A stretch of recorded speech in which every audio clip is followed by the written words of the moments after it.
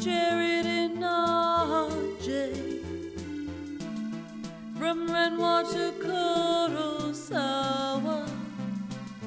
and everything along the way. Highbrow, lowbrow, they won't stop until they're dead. Here come the creeps. Here come the creeps.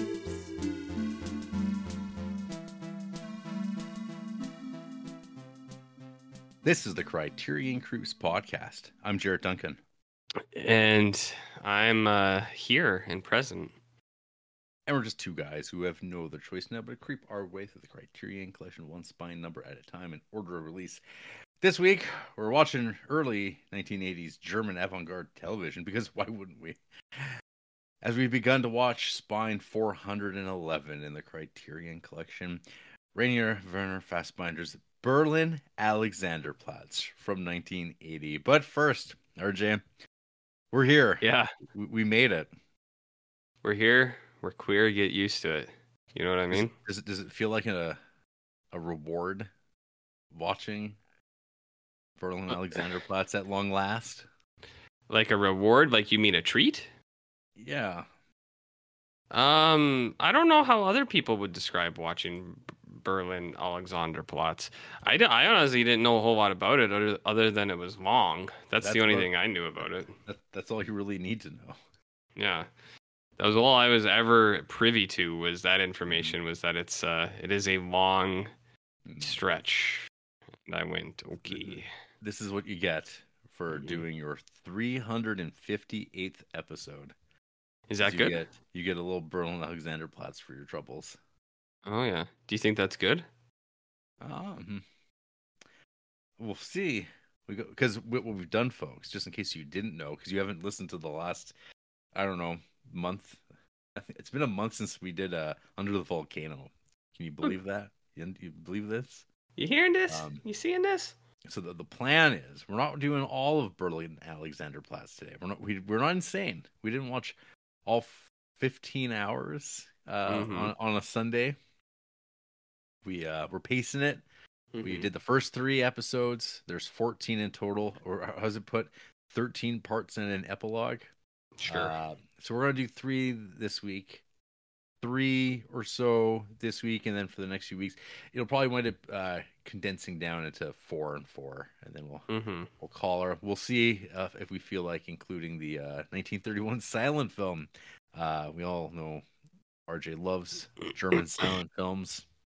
How high does the speed toggle on Criterion Channel go? Is it 2 sure. times, 3 times? Does it go beyond 2? I don't know. I mean, if the silent film was an hour and a half and there was a 5 times speed toggle, I could watch that in about 15 minutes. I think my favorite speed button is close browser. That's my that's a good one. That's a good speed run. That is. Yep. Yeah, I think some people when we didn't have an episode last week, I think some people are like, "Holy shit, they're gonna do it! They're gonna watch all 15 hours in one go." But in actuality, it was you and me were kind of like, you know what? We don't want to start this yet. That was what it was me for my end. I had something I had to do, and I was just like, I really don't want to do this week. Well, 2 things occurred, right? Because first of all, you checked in with me after we recorded the last school, and you're like, I got called in. Pizza Hut is short staffed, and they need their number 1 guy. And I was like, you know what? I'm okay with that. I'm okay. I'll take the that week. Sure. And then I went and got COVID, RJ. And then I'm like, I'm very glad that we took last week off. See, that's good. I mean, as I've said many, many times, this is a free podcast, except for people who want to pay us money in a different way. But this is free. If we need a little extra time, it's okay. And how is your COVID? You still here? You know what I mean? I'm here. I think it's mostly past. This time out, this is number 2 since last year around spring. So here it found me in fall. No idea where it came from. Just one everywhere. the one night I was like, I've got a bit of a sore throat. Maybe I'll Mm-hmm. like sometimes you get a sore throat and you're like, Sure. I'll go to sleep and it'll be gone. Mm-hmm. No, I was quite sick. Do one of those rapid tests. Says you're fine. Mm-hmm. You're like, okay, maybe it's just the flu. And then a couple of days later, you do another test and you go, nope. Not the case, eh? It was different this time. It felt different. Felt just like full on like flu. Yeah. Yeah, really floating in my own fluids, RJ. You did what? Sorry? Just covered in sweat. That part sucked. Okay. Well, Okay. I didn't have a fever, I don't think, but I was just sweating and sweating and sweating. Yeah, no chills, but yeah. They weren't electrifying, the chills? No.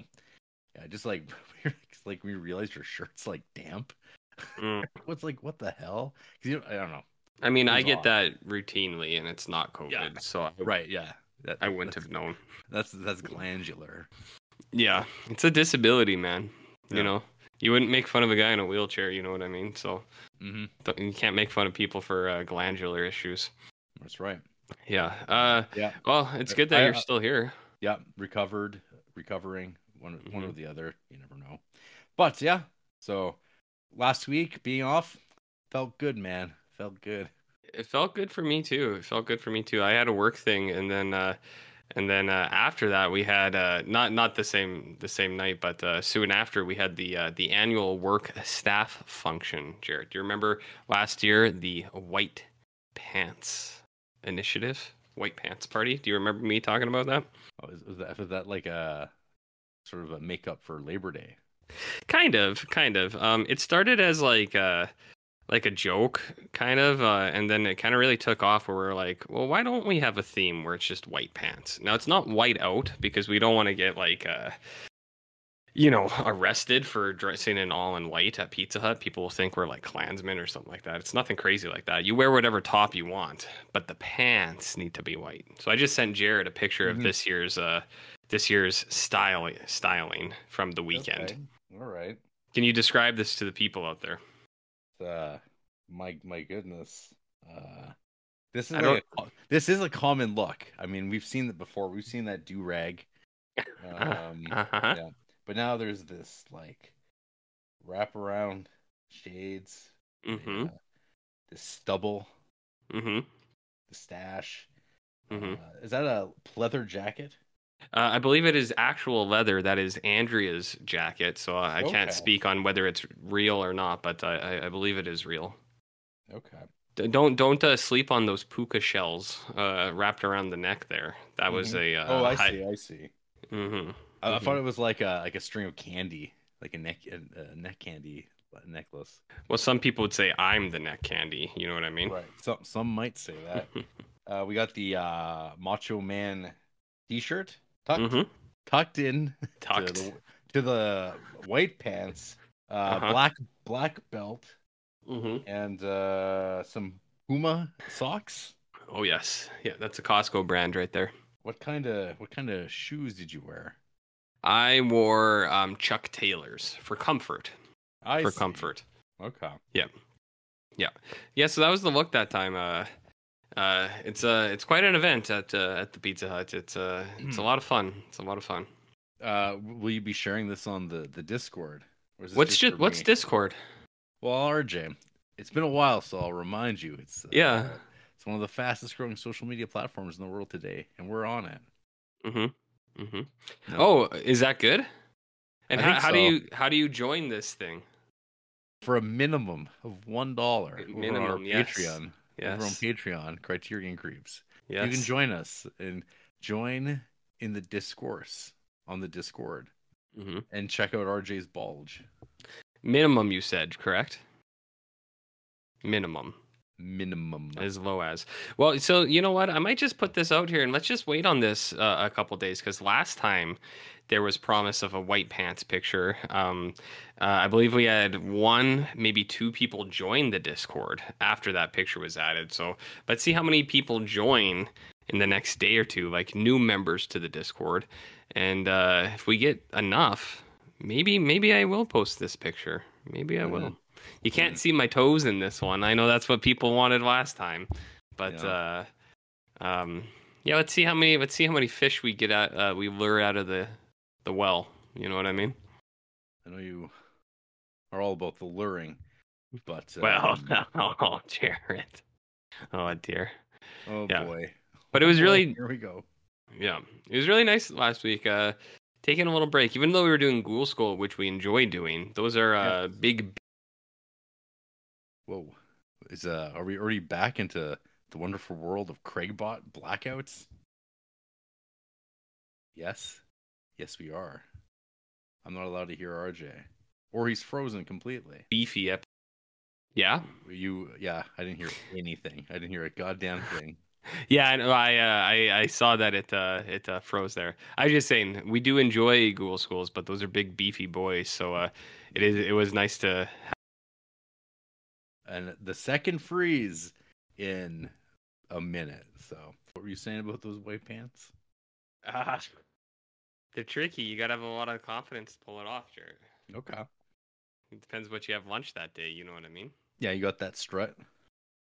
Well, no, I just mean the confidence. I don't mean like personal confidence, just like the confidence that you can maintain the white pants throughout the course of the night. Like, okay, a lot of people have accidents really easily. Mm-hmm. You know what I mean? I hear you. Vern? I'm hearing it for real. For real. No one wants that guy walking around in shitty pants, even if Shitty Bill, white or not. It's just more noticeable. That's all. But no, I was saying, yeah, last week was good to have off because as much as we enjoy Creeptober, it is good to. Those are big beefy boys, so it's nice to have a little bit of a buffer afterwards. You know what I mean? Beefy. Buffer boys. Yeah, in those white pants. Yeah. So I assume you just were sick and you did sick things for the last week. Yep. Which I'll talk about when we get to creep-in time. But RJ, in the meantime, we got emails. Females? No. Oh. No. Okay. But never mind. It's like old times here. So I got 2 emails. One. Oh yeah. From Justin Peterson, and one. Holy cow. From Rob Eagle. Holy cow. What are those 2 crazy guys up to? Let's find out. Your sound is terrible. It's very sound? Yeah, it's like really tinny. What's going on with your sound? A sec. Justin Peterson writes, email entitled, "Been a long time, creeps." Has it? I think it's been. Okay. Hey, creepers. What's happening? I've been behind on my listening, but I trust that you had an awesome Creeptober. I think we did. I think so. I think mission accomplished. Could be displayed on the USS Creep. A big banner comes down. Mm-hmm. We come out wearing our best creep wear, white pants. Oh, do you own a pair? Well, fully blown. No, I don't. Oh, okay. I should get on that, I guess. Mm-hmm. I think so. Put that on the Xmas list. Yeah. I finally saw X in Pearl and was curious if those fall in your art house trash horror category, RJ. Yes.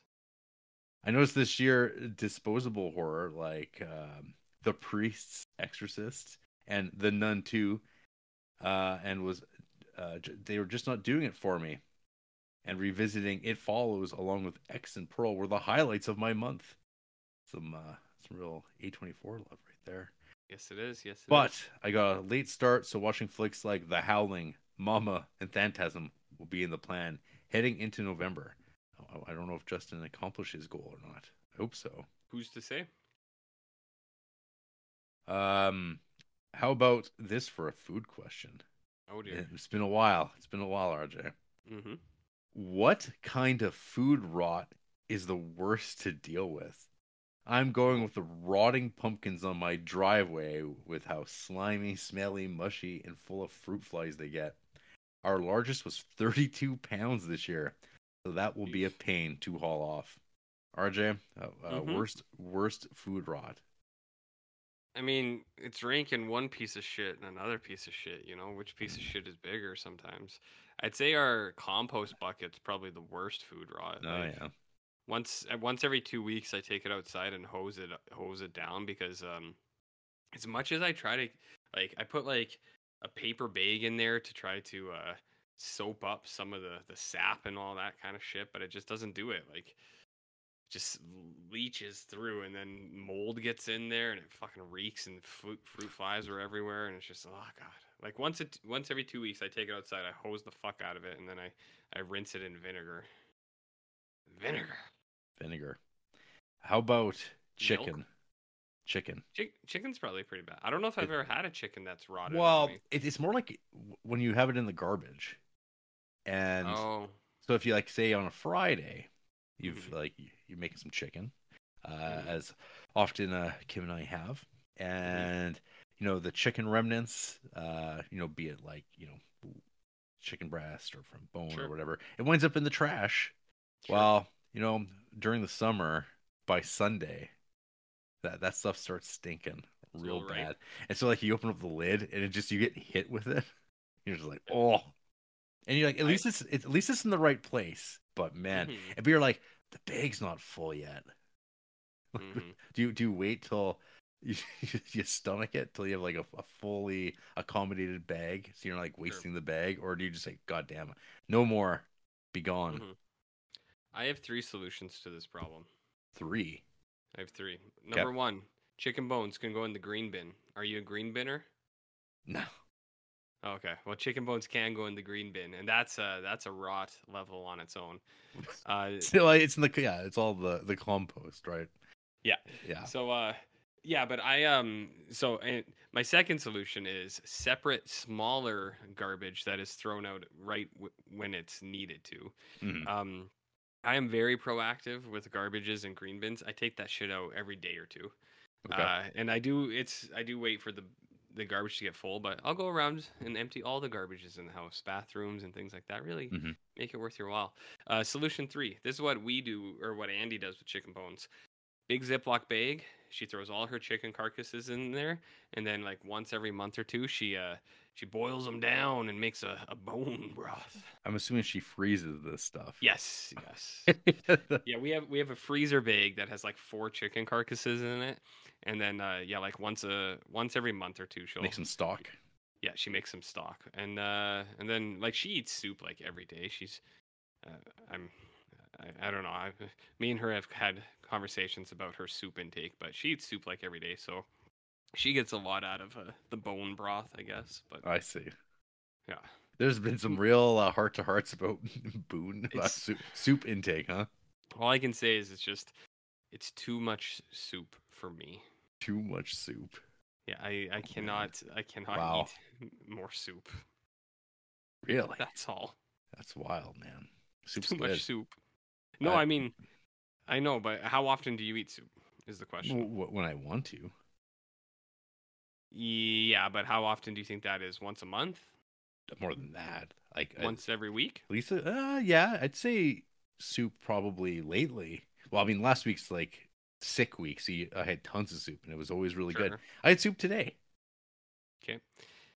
She's about once a week, and this is not just for the fall winter months. This is spring and summer as well. Whoa! Soup once a week? You're complaining about? I'm not complaining. It's just it's too much soup for me. Sounds like a complaint. Once a week? Yes. Okay. When you're talking about this is like some real big deal thing, I'm like, maybe she's got a soup addiction. It's like a few meals a week. Once a week, RJ, that's very reasonable. I'd say it is. Out of your mind. I'd say some weeks it's 1 a week, some weeks it's two a week. Probably that's fine too. That's fine as well. Put it on the Discord. How much soup a week is acceptable? That's a good one. One bowl, one meal. Don't put bowl. Put one meal, or like 1 meal a week, 2 meals a week, 3+. How much soup a week is acceptable? Or how much is too much soup a week? That sound good? How much is too much soup a week? You should make 0 an option too, though, because I feel like there's going to be some soup hate out there. Well, fuck it then. Because I'm not eating 1 bowl of soup a week, so I couldn't select any of those. Or it's got to be 1, 2, 3, or 1 bowl a month. I think has got to be one of the other options. Because I'm like a bowl a month kind of guy, depending on the soup. Answer. This is really important questions that a lot of people really need to. Well, they're hearing me work in real time. So, how much is too much soup a week? Once a week? Twice a week? Or none a week? I don't know. See, that's what I mean. But thrice a week? Yeah. Every meal. Every meal. Let's see. Well, I mean, that would be the correct answer, but what we're fishing for is the thrice a week group. We're trying to get those gradients in here. Let's see what people have. Yeah, more soup than there are days. I mean, but yeah, because if you have it for lunch and dinner, then that's 2 in a day. Yeah, what if you have leftovers? What if you're eating soup and you have leftovers? Well, I mean, Andrea does that sometimes. She'll make a huge pot of soup and then she'll eat it for like 3 days sometimes. Oh fuck! I deleted the whole goddamn thing. Damn it! I have to start all over again. Yeah. Oh, do this right. Do it right. I'm sorry. I know. I'm just saying, take your time.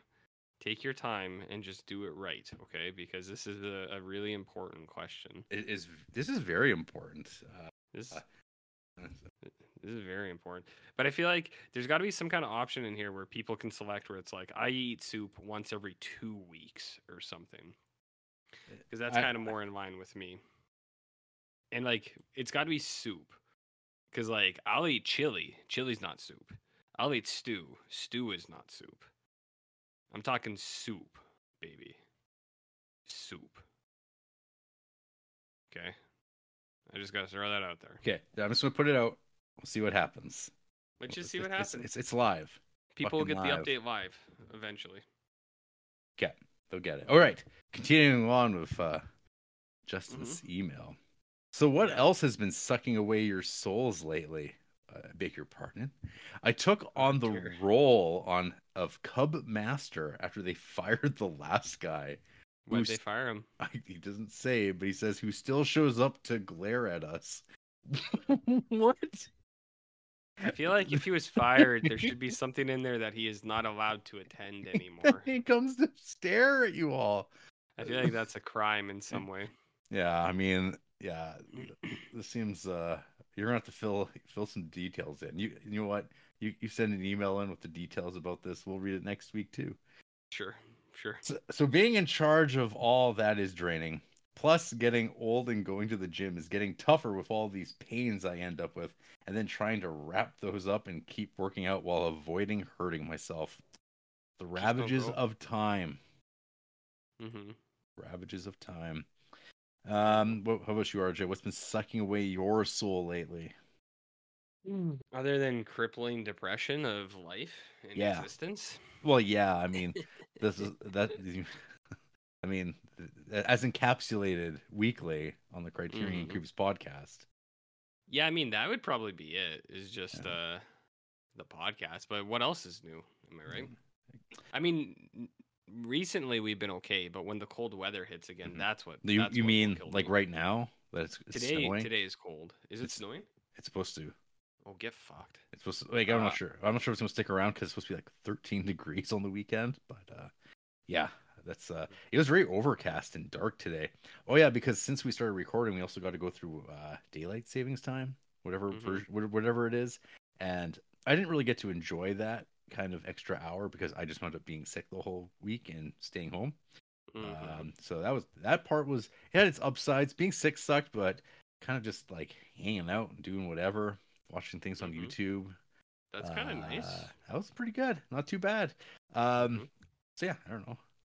Speaking of getting hurt, it sucks that Vikings quarterback Kirk Cousins tore his Achilles this week after his last 2 games were excellent. So I'm assuming this was like a week ago or 2 weeks ago now. It was. And I mean, it happens. He's not the only quarterback to go down recently, like this year. That is so. Back to the quarterback carousel for my team in purple to see if they can keep the playoff spot alive. How are they doing, RJ? The Vikings? Yeah. I think the Vikings are like a 500 team. Like, they've won half their games. They've lost half their games. Okay. I could be wrong on that, but I don't think the Vikings are like... They're not in the running. Well, I mean... Is there like... At the moment, there's a lot of people in the running. How many more games are there? Games? It's week Like 11. for a week, I think yeah. there's 16 weeks. Okay, so 5 weeks.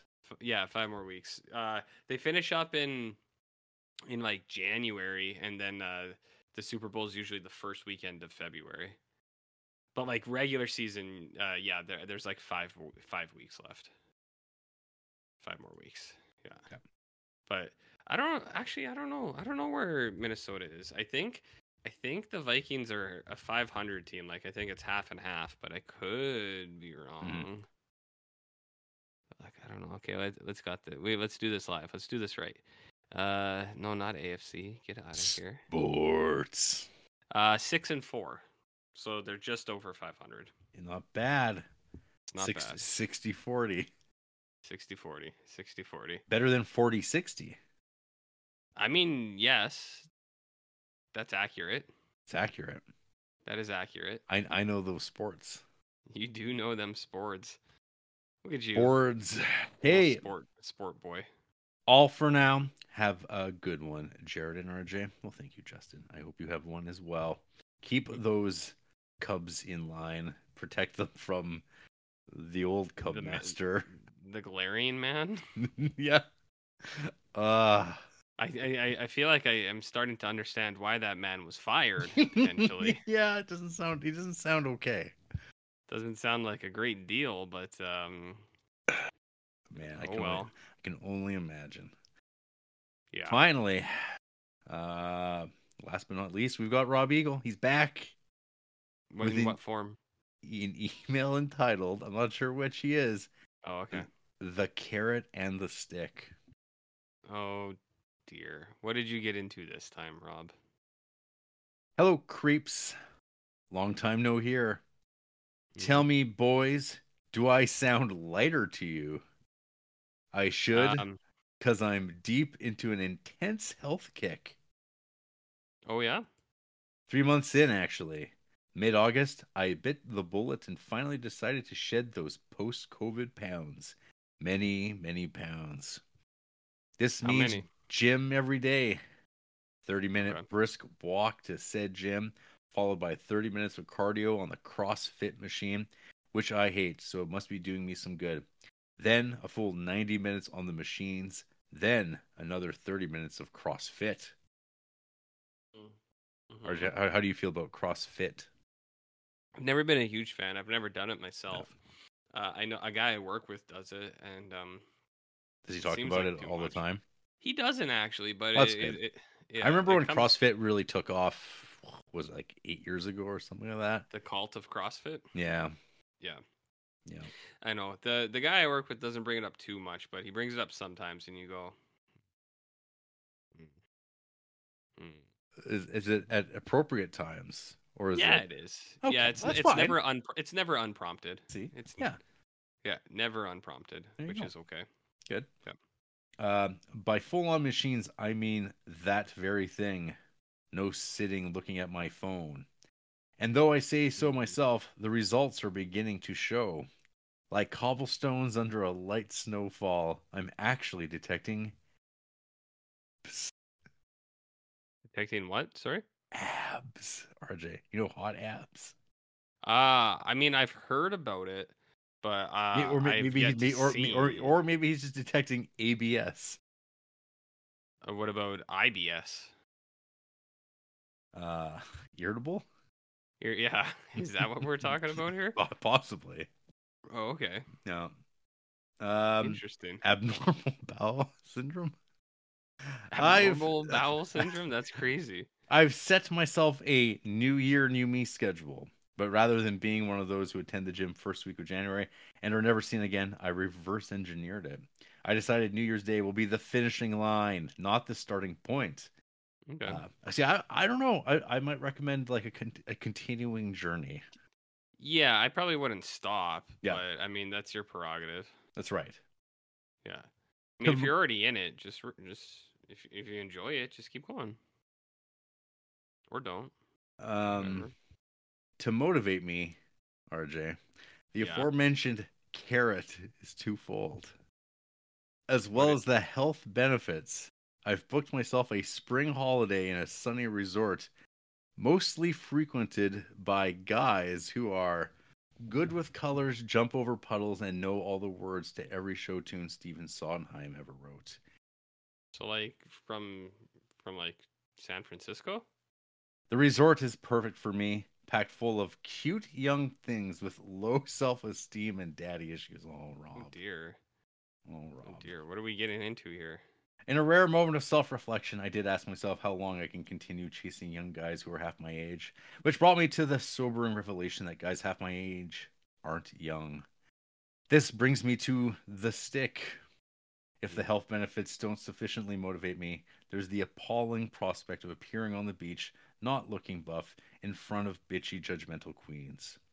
Trust me, guys, I know of what I speak. I am one of those bitchy, judgmental queens. Regards, R.O. Beagle.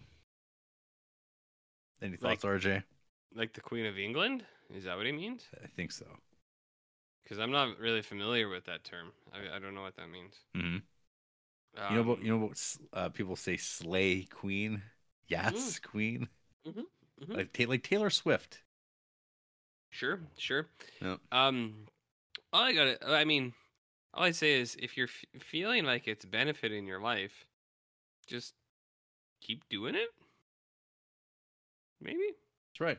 I don't know about this queen situation, but yeah, if it's helping you, maybe just like keep doing it for as long as you want or whatever. Well, I'm glad both Justin and Rob are sharing this health journey at the same time. Staying fit and having fun, I hope. Staying fit and having fun? That's right. As long as it's good fun and that weird guy who's watching the the Cub kids, the Cub Scouts or whatever. Yeah, I don't know. I'd make a call. I'd make a call about that one. I would probably I don't know, who do you call the IRS? Yeah, I think so. Okay. I don't know who you. The irritable revenue system. Yeah, exactly. Services, yeah. All I know is that somebody should be getting a phone call, potentially. Yeah, absolutely. Well, that's for the emails. Mid-month. Females. We'll pick up again in 2 weeks, unless Justin wants to give us an update about the ex-Cub Master. Why he was fired? Yeah, what's up with that? Anyways, RJ. Yeah. What you been creeping on the last couple weeks? Post Creeptober. Oh, Jared. I watched some TV shows. I watched a movie. Yeah. And I've been playing my games again. You know about video games? You've been back on the games, huh? Yeah, I just started slow. I just played one game since Creeptober. So I played this game called Soma, which is a horror game. Okay. But and I heard a lot about it, but none of these fuckers out there who recommend this game ever mentioned that this was nautical horror and it's like underwater. And you know how I feel about underwater video game levels. I don't like them. Mm-hmm. Very scary. The game was okay. It was good. It was good, but I don't know. There were a few times when there was like puzzles in it that I was like, I have no idea how to do this, and I just had to look it up, and it happened a lot where I was just like, I have no fucking clue how to do this thing. That happens. Which, I mean, it does happen. Like, that was the same with Metroid Prime. Sometimes I was like, I have no fucking idea what I'm supposed to do right here. So, I don't know. I'm not saying that's a bad thing, but I did have to consult the walkthrough quite a bit on that one. Which, do you ever feel disappointed in yourself that you just give up or that you suck so much? No, because there's lots of games where I don't have to do any kind of guide at all, and I play through it and I go, that's a well-made game. I didn't have to consult the internet, but I don't know. I'm not one of those guys who's bad at games who is violent towards certain people. Right. Because I beat the games, and that's what matters, right? Uh-huh. And hopefully that's all you beat. My lawyer has instructed me to remind you that I suffer blackouts, and I can't recall a lot of things. Yeah. It's a medical condition. Right.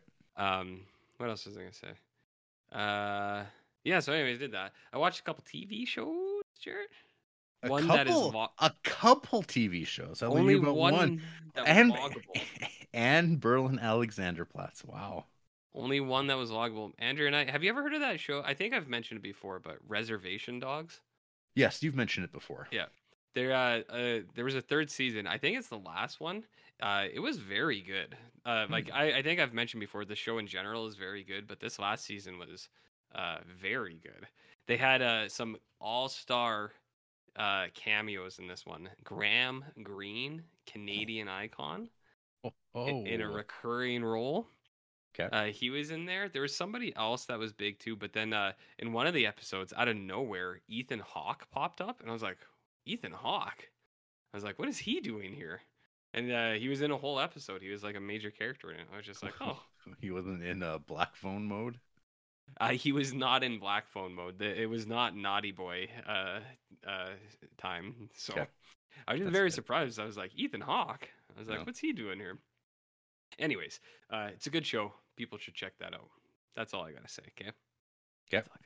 But I watched a show which I don't know how much I should talk about, because I feel like this is a pretty premium Jarrett selection. Well, I saw you even dropped a heart on it. I didn't want to rate it. I don't want to play that card. I do have a star rating in my head that I would give it, but I just wanted to acknowledge that I enjoyed said program. The Fall of the House of Usher, the latest from the Flanagan-verse. Now, I did have a mild spoiler in my review, but mostly what the key to my review is my tags, and I know you're a big fan of meta tags, so there was a lot of tagging. My God, look at these tags. We got beefsteak, smoking, addiction, Catholic guilt and Catholic horror. Yep. Grief and loss, guilt monsters, cat scares, animal violence, body melts, farts, fake bangs, and Edgar Allan Poe. That's right. What annoys me, of course, in classic Bellagio style, RJ has used an Edgar Allan Poe tag, but has not tagged his other Edgar Allan Poe viewing, such as the ones from when we watched Roger Corman movies. I know. I'm aware. Failure. I'm aware. I'm aware. Get it sorted, all right? I got the important things down there. Beefsteaks was tagged, and that's what's important. Okay. Yes. But you didn't. You have not properly also tagged beefsteaks. I know. Get on that, because this is the second time I've ever heard that brought up. Well, in dialogue. Now you need to go search Summertime and tag it appropriately. It's beefsteak. I know. I'm aware. And that's not even the only time, because I think it's been said before. It has been said before. Yeah, and you got to find it. And now you have to find it. You got to find it and tag it. But would you expect a program made in the year 2023 to drop beefsteak on Netflix? Beefsteak. Yeah. Yeah, they don't mention Netflix at all in this. But so what you're saying is this show is good. I enjoyed it. Yeah. Is it the best of these Flanagan series? I don't know. Would you say Midnight Mass is? I think this and Midnight Mass are pretty close. So better than the first Haunting with Black Mold? I don't know. I think this and the first Hill House are probably like right on par, and then maybe Midnight Mass is maybe above. Okay. I don't know though. This is really good though. Like, I don't know what you know about this. And you never watched the Monster Midnight Club one. Midnight Club. No. I will. But that was supposed to be an ongoing, and then they canceled it. So I was kind of like deflated from watching it. Because it was supposed to come back, and then it never did. Right. Yeah, no, this is good. I don't know how much you know about it, other than it is like Edgar Allan Poe, but this is like... is it Succession? It is. Yeah, and like I was watching it, and then when I went to vlog this, I saw 900 people made the joke, and I was like, oh, it's not funny anymore. It's Succession, but goth or emo, and you're just like, yes. Yeah, but it's literally one of the popular reviews that has 2,400 likes. So that joke's been played out, but what this is more than Succession is this is all of Edgar Allan Poe stuff, which I didn't realize. I did know that, because I think you posted something about this either you sent it to me or it hit the Discord. I put a picture on Discord about a guy buying farts, which I thought was funny. That was from this show. Okay. Yeah, I don't know if I did it in Discord. Maybe somebody else did. You're like, because I think you were not mad about like somebody complaining about the show. It should be called something else. But that was one of those. The Mask of the Red Death or something. It was a screenshot of entertainment journalism, and they're like, this should really actually be called this, and it's like.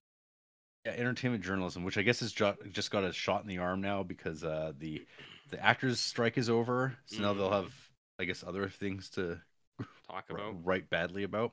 But instead of like having to find things all the time, that was a rough period this year, I think, for entertainment journalism. Just same as like when COVID happened. And I think it'll make Oliver Granger happy that he can finally read about celebrities again. Oh, I know he's a big fan. Aren't we all? Yeah. Aren't we all? Yeah. But yeah, I screenshotted that because like I thought it was dumb.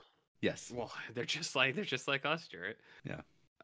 But I didn't read that article, and I didn't know that. Like, I didn't know it was like it's one big story, and every episode's kind of like a character, but each episode is its own kind of distinct Edgar Allan Poe story or poem, which I didn't actually realize going into it, and I was like, hey. I was like, that's kind of neat. And when I was watching it, I watched it with Andy. I was like, oh, yeah, this is this Poe story and this is that Poe story. And she's like, why do you know so much about Edgar Allan Poe? And I was like, baby, have you ever heard of the Simpsons Treehouse of Horror? Because there's some Edgar Allan Poe in those bad boys. And then Roger Corman, obviously. But she was I really surprised my significant other there, Jarrett. She's like, I didn't know that you knew stuff about Edgar Allan Poe. It's like, well, I don't really. It's just I've seen some of his things before. But anyways, I enjoyed it. Like, I don't know if it's bad. I do think Midnight Mass is maybe his best, and I did actually really enjoy the first Hill House, but this is good. Yeah. There is sometimes goofy stuff, but it is like it's in line with like Edgar Allan Poe, and you're just like, all right. You're like, I'm fine with that. That's cool. There's only one thing that I thought was super bizarre, and like, I don't know if you want this spoiler or not. It's in my review about fake bangs. Like, it is very, very bizarre that this thing happens. Do you want me to tell you? Well, I don't know when I'm going to get around to watching this now, because I have Berlin Alexanderplatz, and I'm back to reality again. And it's not really a plot point, but it is a character point. Oh, it's I don't know. I don't know if I do. Because sometimes, because once pointed out, it can't be unseen, and maybe it'll just derail my enjoyment of being able to see it for myself. Here's the thing: I know why the character does one thing and then another, but I don't understand why they chose to present it away. It's like, I know what the theme or the metaphor of what they're doing is, but it's like, but why did they present it that way? I was like, that's so bizarre. Okay. So bizarre, Jarrett. So bizarre. But all of the regular Flanagans are here for this one. You know all of those guys. Yeah, I don't know. I think it's good. I do think Midnight Mass is better, but it is a good one. Check it out. What about checking out live action Uncharted? You mean Unfarted? Yeah, that's what I mean. Well, I played all the Uncharted games this year, right? And then before I started Berlin, I was like, I should try to watch something. And then I saw this pop up, and I was like, oh. I was like, I could throw that on. No. It's a mix of like the fourth game and a little bit of the third. It's a mix of like all the games, but I guess it's a mix of the third and fourth game. I don't know. Whatever. It's like an origin story. With Tom Holland. It's an origin story with Tom Holland as Nathan Drake. And then I know Lawrence Krychek is a big fan of Mark Wahlberg's Sully in this. He's a big fan. Big fan. Yeah, I don't know. They they hit a lot of the beats of what these games are about, but I don't know. Something in this just feels very hollow, which, I mean, Yeah. is probably not surprising. Some video adaptations are good, some aren't. I think the biggest thing is like, which ones are good? I like The Last of Us. Okay, that's a TV show. As a TV show. Is that it?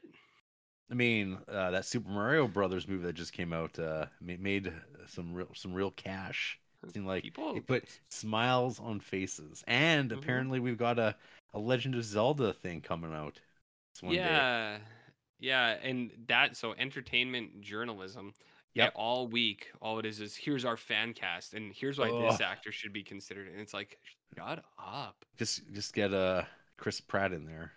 Oh yeah, well exactly. That's the solution right there. Is Mario and Garfield. Yeah. No, there was another thing that really annoyed me this week was like this actor says they'd be honored to play this Zelda character, and it's like I'm sure they fucking would. And they haven't been offered it; they'd just be honored. It was the same as when Ronda Rousey was like, "I'd love to play Samus in Metroid," and it's like I'm sure you would. Oh boy, but that's not how this works. Remember that Roadhouse movie she was going to be in? Did it just get pulled out of existence? Sure did. Yeah. Well, hey, Warner Brothers is getting, and this is news, but Warner Brothers might get investigated for them shelving those movies, is what. Because it's a scam. Is it some fraud going on? Maybe. Yeah, maybe I think a little so. bit. Yeah, because what was it? The John Cena Wile E. Coyote movie. The Looney Tunes movie. Yeah. Yeah, was going to get shelved, and it's like, well, by doing so, they get to like claim like a whatever. It's like a 40 million millions of dollars in tax, which would be make it more profitable than they feared it might be. So they're we'll just make this fake movie, and you're like, whoa! I don't think you can. But they made it. They did make it because is this the producers? And so now but now there's some walking back because maybe they went, oh dear, we might go to jail for this because we were listening to this accountant or whatever. Who knows? It's all hokum, RJ. I know. And allegedly. I know. Allegedly. I'm aware. But anyway, yeah, I don't know. Poor John Cena. What will he do? I know. Try so hard. Yeah, he does, and I like him. He seems earnest, but I don't know if do you ever read his tweets? No. Boy, oh boy. Is it the Taiwan stuff? No, you just like get an AI generator of platitudes, and that's essentially what he is on his Twitter. Fine. That's all he does. It's nice like and political.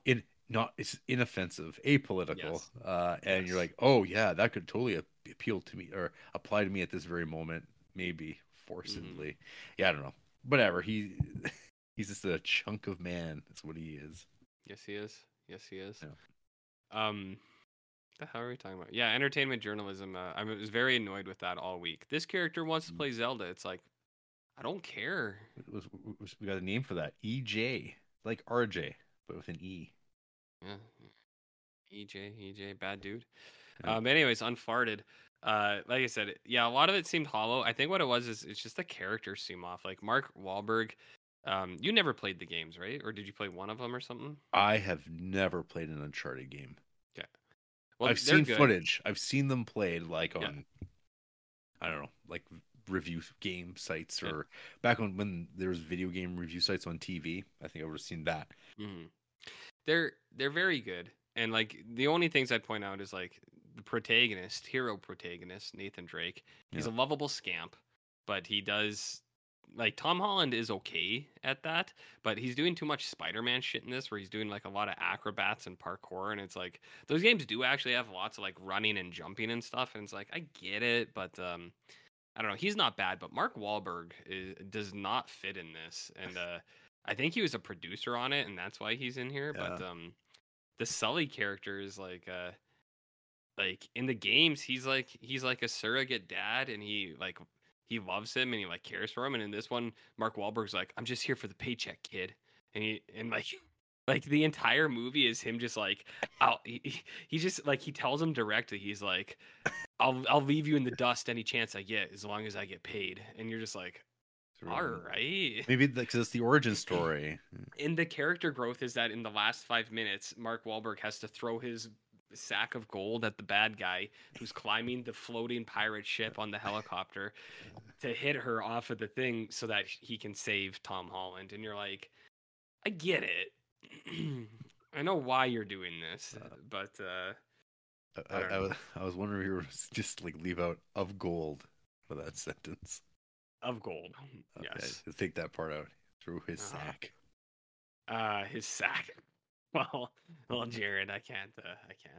Antonio Banderas is in this for like goddamn 3 minutes as a proto bad guy, but then after about 3 minutes, he's no longer on screen anymore, and you go, oh, I see. Okay. How's he looking? I have not seen great. Antonio Banderas in a long time. Since The Skin I Live In? I guess so, yeah. Was that 2011? Yeah. He kind of has that thing that old people get where their neck is kind of like very necky, if you know what I mean. But I think he looks great. He's very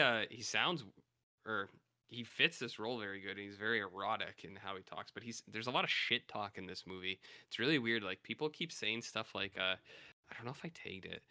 There's a lot of talk about like I think it's shit. They're just like, oh, lots of shit. And he's like, don't go take a shit. And you're just like, why is everyone talking about shit in this movie?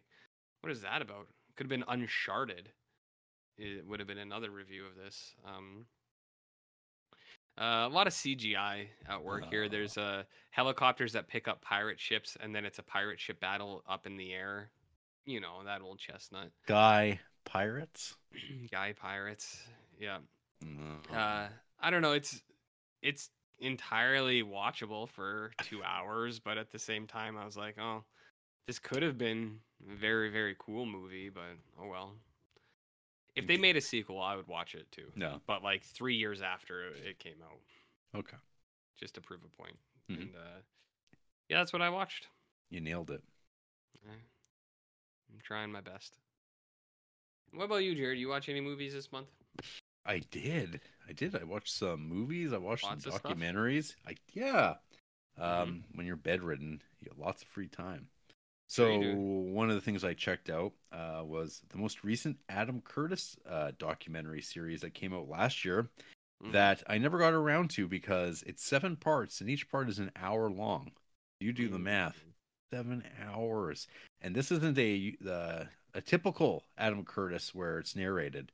This is like just him putting his commentary as text over the footage. So you have to pay attention the entire time. So I waited till the right time came, and it was during a sick week. So what's this Russia 1985 to 1999 trauma zone all about? It's about the fall of communism, RJ, and the fall of democracy. It walks you through Gorbachev ascendant to the collapse of the Soviet Union, Boris Yeltsin coming to save the day and then dropping the ball. You get introduced to it's actually so what it is it's compiled of BBC footage that was being filmed that entire time. So Adam Curtis just has like access to all this stuff, all this footage. It just is never going to get used ever again, and he goes through it all. And he builds up these narratives, kind of working off of the history that he does his research on, following particular scholars, and builds these narratives out of it.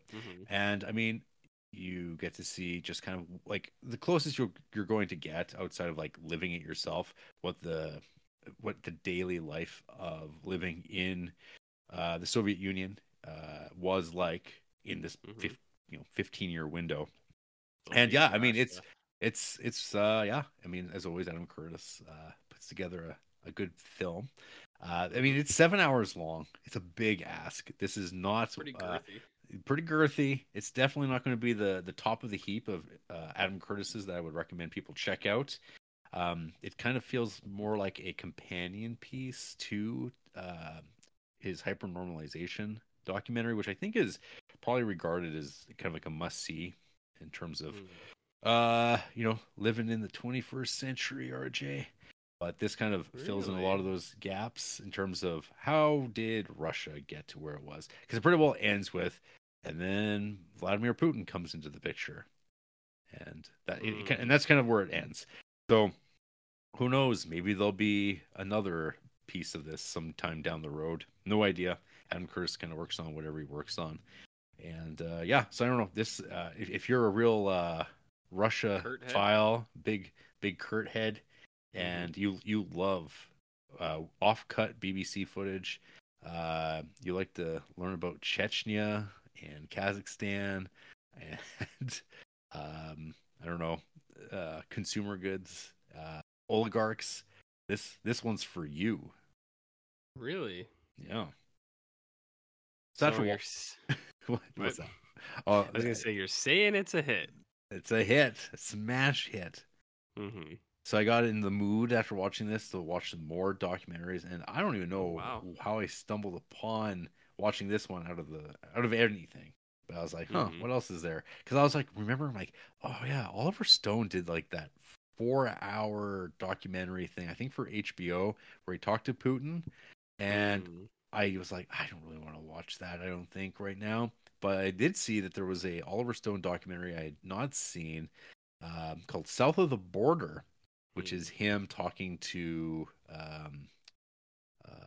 leaders, recently elected leaders around the 2009 time, starting with Hugo Chavez, and kind of jumping around and talking to other leaders on the continent of South America, like Bolivia and stuff like that, and Paraguay.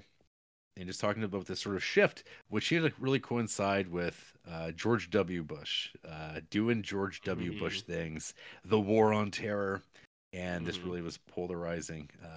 The what we now call, it's tossed around a lot, is the global South, and there was suddenly this like shift in the politics on that continent, where a lot of these countries were voting left, contrary to like sort of the interferences of the U.S. State policy toward like, oh, maybe we're going to put our guy that's favorable to our interests, into corporate interests, into these countries, and massage these elections and install our own guys. And so there was a backlash to that happening around this point in time. And I mean, I don't know, it's just all of a sudden going down, talking to these guys. I mean, I don't know. It's been interesting for that. It's just on YouTube, I think. So that was okay. On the YouTubes? I think it was YouTube. Actually, I might have looked this up, and I just typed in like South of the Border watch online, which is pretty well the magic word to type into Google, because you'll find something. Someone's got it hosted, and yeah, some website had it. Some political website just had it for free up there, and so I watched it. It's like 78 minutes long. Do you say political, this website? Yeah, some like political site. I can't remember what it was, but yeah, they said movies on there. But I'm not sure where they were being hosted. But yeah, I checked her out. Then, for something completely different, I think I might have been like reading this particular day, and then I was like, you know what, I'm gonna watch something, and I'm like, what should I pick? And I went, look at my watch list, and I was like, oh yeah, I should check out those Wes Anderson short films on Netflix. Oh yeah. Were they any good? They're really good. At least two out of 4 I thought were really good. Dolls? Yeah, the Roald Dolls. So yeah, I'm not sure what the whole deal with this is, other than their Wes Anderson Netflix films. I think Wonderful Story of Well, yeah, and it's like probably the only way to pull it off in this format, because it would be kind of weird to have you'd have to come up with a framing device, which he does have in each of these shorts. You've got Ralph Fiennes as Ralph Wiggum. Yes, Ralph Wiggum too. But Ralph Fiennes is here as Roald Dahl, coming in and out as Roald Dahl, narrating. Things also shift though to like, so you have this Rupert Friend guy who I don't really know him as an actor. I've seen Rupert Friend. Yeah, I've only seen a couple. Seen him of in his something. Movies. Yeah, he seems like he's been in the last 2 Wes Andersons I have not seen. Astro City and yes, and Dispatch? French Dispatch, which I will. Yes. I was thinking about watching this week, but ran out of time.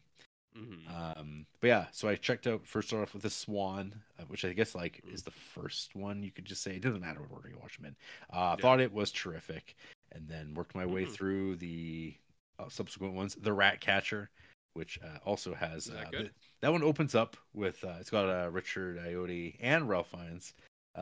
Richard Ayoade? Yep. He's in all the rest of them. He's just not in the first one. Is he new to the world of Wes Anderson? As far as I'm positive he is, actually. Yes. I'm not sure. I'm not sure if he's in like French Dispatch or anything like that. And then you get Benedict Cumberbatch coming in hard and fast in the Poison and the Wonderful Story of Henry Sugar. How were those ones? Well, the two, The Swan and The Wonderful Story of Henry Sugar, were my favorite of the batch. But it seems like when you look at people's reviews, everyone has their own picks. But that's good though. I think. But yeah, so what he's doing with it is the narrator, who's also the main character of it. They're like, instead of like having a voiceover narration, they're like speaking directly to you, the audience member, and so they're kind of going in and out of talking directly to you and then talking to the character beside them. It works really well. Some people might hate on it, and whatever. If this is like super Wes Anderson in the artifice and the production, but if you like Wes Anderson, I can't imagine you not liking this, because the idea of like Roald Dahl and Wes Anderson together should snap together. I mean, Fantastic Mr. Fox, amazing. And with this, I mean, yeah, he just does these stories. Oh, Ben Kingsley, he's in a couple of these as well. That's cool. Yeah, I do like him. Yeah, no, I'd say, I mean, what will this take you to watch? An hour and 40 minutes? So it's a short Wes Anderson film. Easy watching, and I mean, it seems like a good fit for old Wes. Yep. But yeah, like I said, like the moving walls kind of characters. There's kind of these assistant characters that come in and out to hand props off, and it's all incorporated into it. Yeah, really well done. It looks so smooth, and you're like, man, this is like, makes me want to watch the Wes Anderson movies and that's the first time that's been the case for, it feels like years. Well, I have seen French Dispatch, but I don't think I said anything about it when you did not. Yeah, because I said I'll just wait for you. Astro City is available for us to watch. Ooh, Astro City. Is that what that by Kurt Busiek and Brent Anderson? Great comic. What is that movie called that he made? Asteroid Park. It's not Asteroid City. Astron City. Asteroid City. Asteroid. Asteroid City. I don't know. That's on Prime. Is it? Okay. What a terrible title. Can I just say? Yeah. Asteroid City is bad. Well, I'll call when I talk to Wes next. I'll let him know. I'll say, hey, just dog was really grab him by his cardigan or his little corduroy jacket that's all fitted perfectly, and just give him a shake. I'll say, listen here, funny boy. Say we got a lot of problems with this new title. And you say, I'm not just going to be beating video games if you got me here. And then give him one of these. Hey, so we're still watching Home Improvement. You remember Brad? You know the oldest son, Brad. He just got a domestic violence charge. Boy. He was doing it, and he pled guilty, and I think he got a week in prison or something like that. Is that jail though? Is that week in jail or prison? But yeah, it's like a week in prison, which this just happened in the last like 2 weeks or something. We were watching Home Improvement last night, and like Brad's on the phone with his girlfriend, and Randy makes fun of him, and he's like, "I'm gonna pound you," and then he goes, "Oh, not you, Ashley." And Andy and I looked at each other, and Andy went, "Not yet," because he eventually would. And then the audience went, "Oh," because he did. And then RJ went, "Hur, hur, hur." And then the audience goes, It's good stuff, man. It holds up real well. And then I poke my head up over the couch at your house and I say, "I don't think so, RJ." And the audience roars. If we had a sitcom, it would do so much. It would do so terrible. Good. It'd be so much better than this podcast. If you and me did a Home Improvement style sitcom, I could be Tim, you could be Al. Yeah. Andy is Jill. Obviously. How many Al episodes a season are there? Is there like one?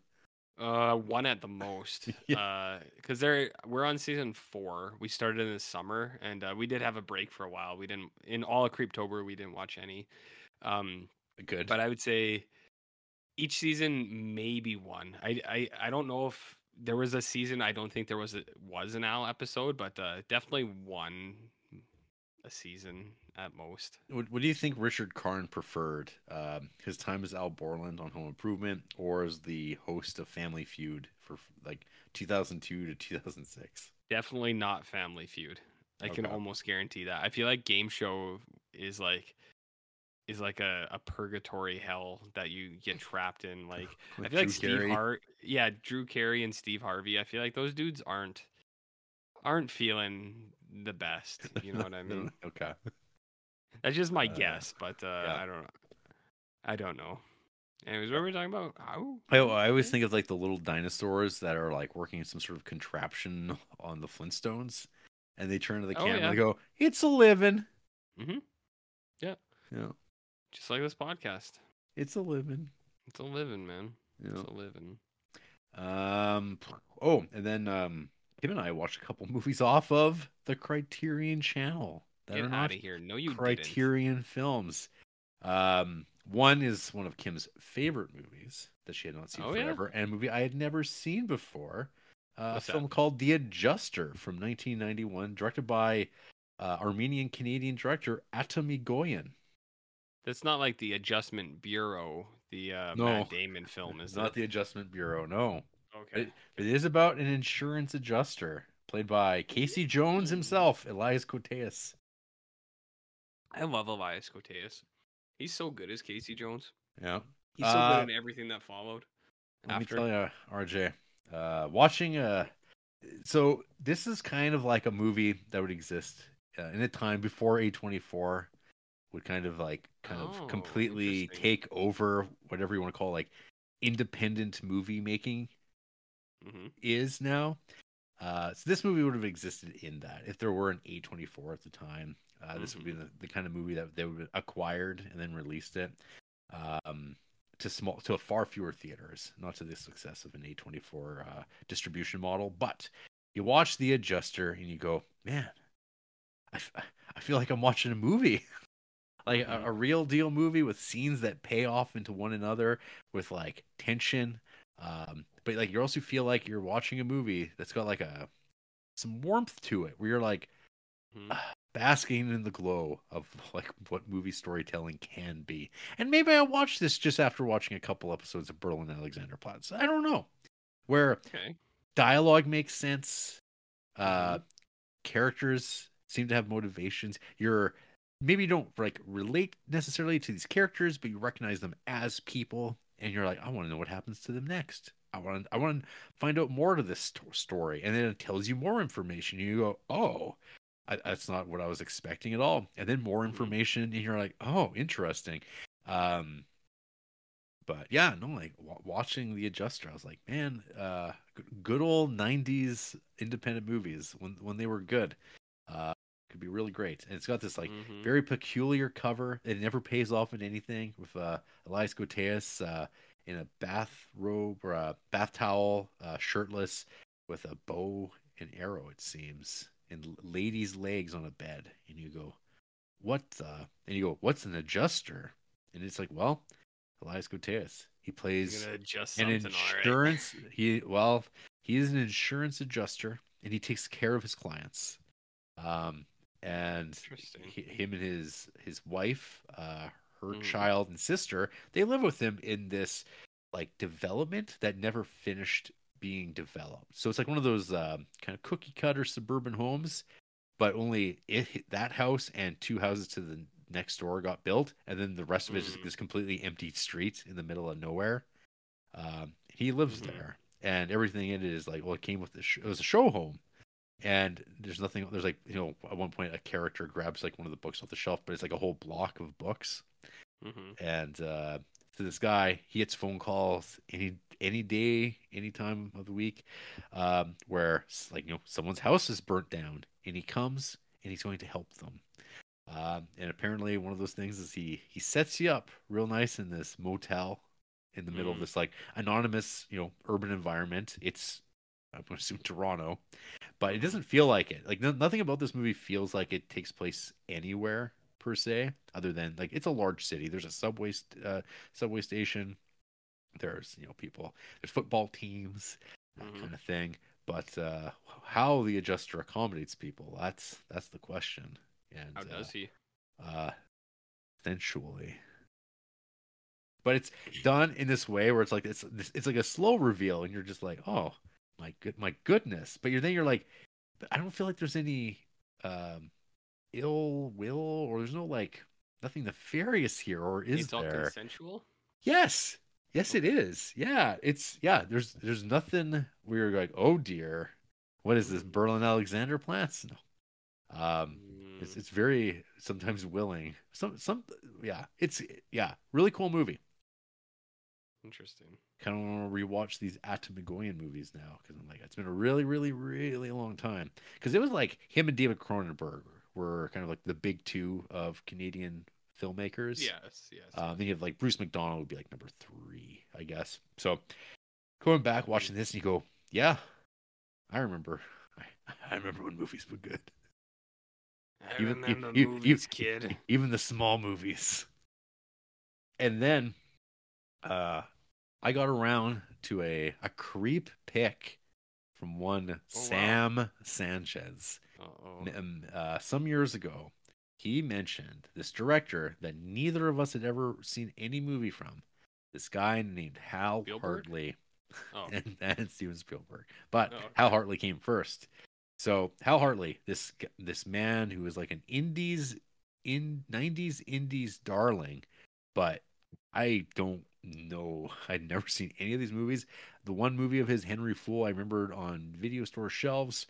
I don't know. Nothing ever jumped out at me about these being something to watch. And I don't know if there was just a big drop off on his movies being discussed at all.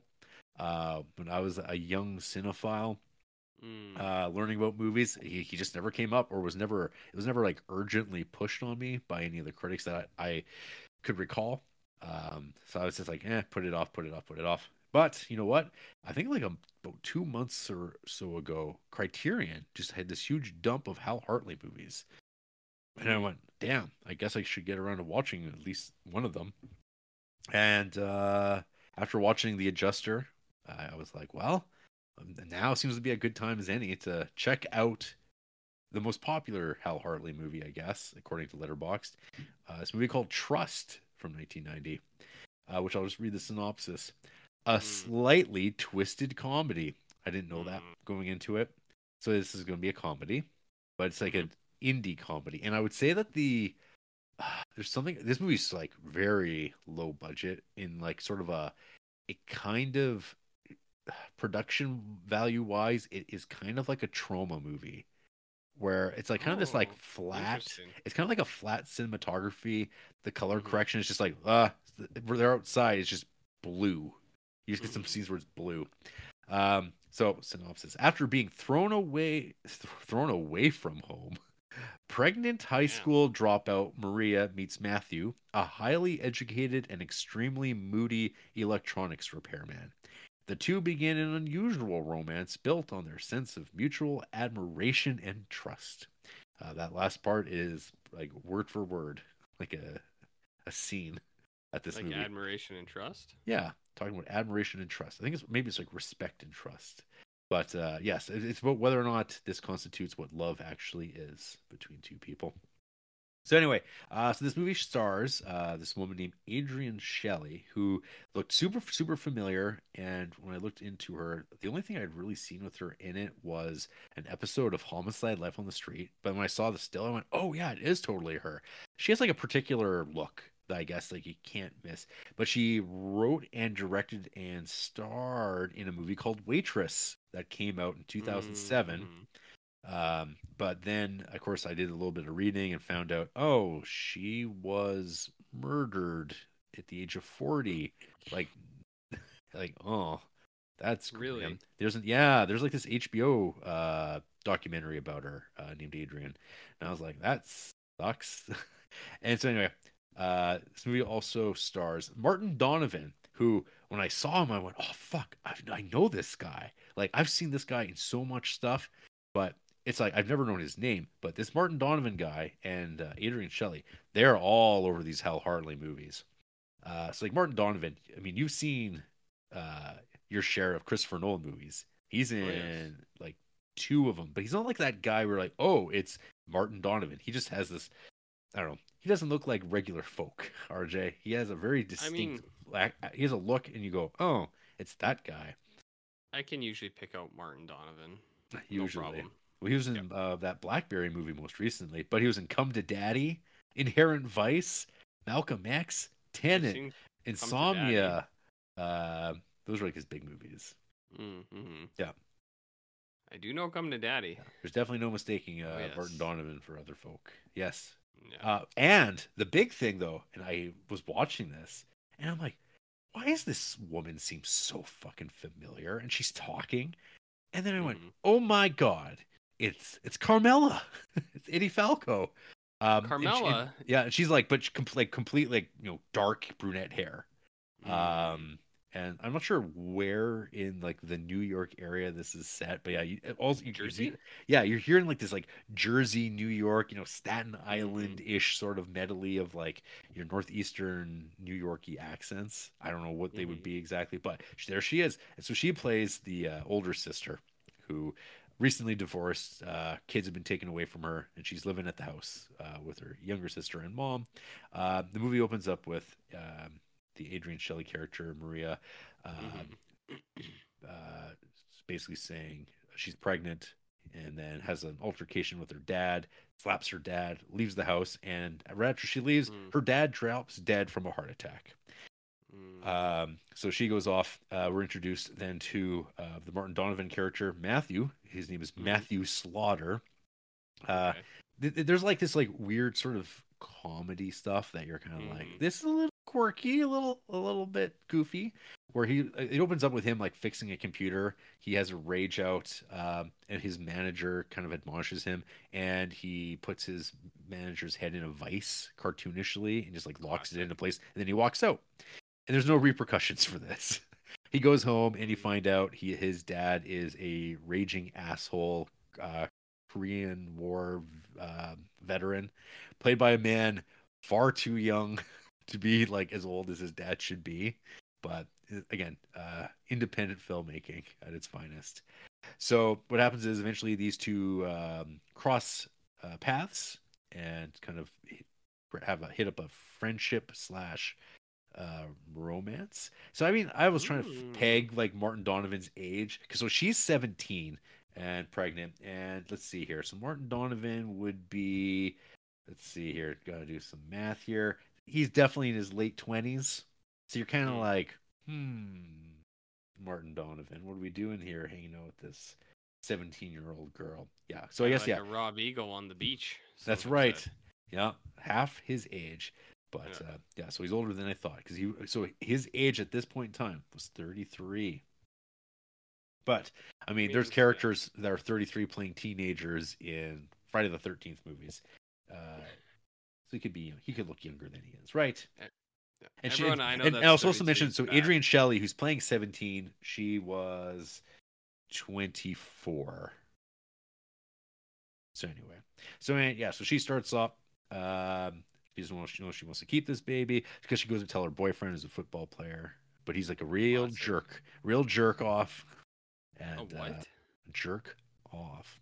And hijinks ensues. I don't know if you'd like this movie, RJ. This movie might set you off. I don't like lots of movies. I know, but there's a style to this movie that like it took me a little while to get into the rhythm of it. But I think by the end I was like, yeah, that was pretty good. I'd watch another Hal Hartley movie. You might not like it's that the quirkiness of it. It's not like a Diablo Cody. I was thinking a little bit of Juno while watching this. It's very stage play. It's like these people do not talk the way that people talk. In fact, actually, the movie that it reminds me quite a bit of is a little Wilt Stillman, RJ. Remember Metropolitan? Remember Metropolitan, RJ? Yeah. It's like that. Yeah. So, yeah, it's and that movie, you were like, oh boy, this movie has that. But this, I mean, I wasn't big on it either until I did a rewatch, and I was like, oh, I like this movie a lot more after a rewatch. But so trust is kind of in that, and I know that Sam Sanchez, when he threw this movie out to us, he said that his stuff was divisive. That people either are really into it or could not stand it, and I could say, yep, I think that's fair. So I don't know how you would like, and this is his first one, and it might be like because it was like the 1990s early cinema stuff is more inspiring, probably for like you could tell any kind of story, like these sort of like little liberal arts educated screenplays by a person who's like, this is just like me and my friends and how they talk. Like, uh, and this is like that kind of feeling to it. And you're either going to be like fine with that, or it might drive you up the wall. And you could go either way.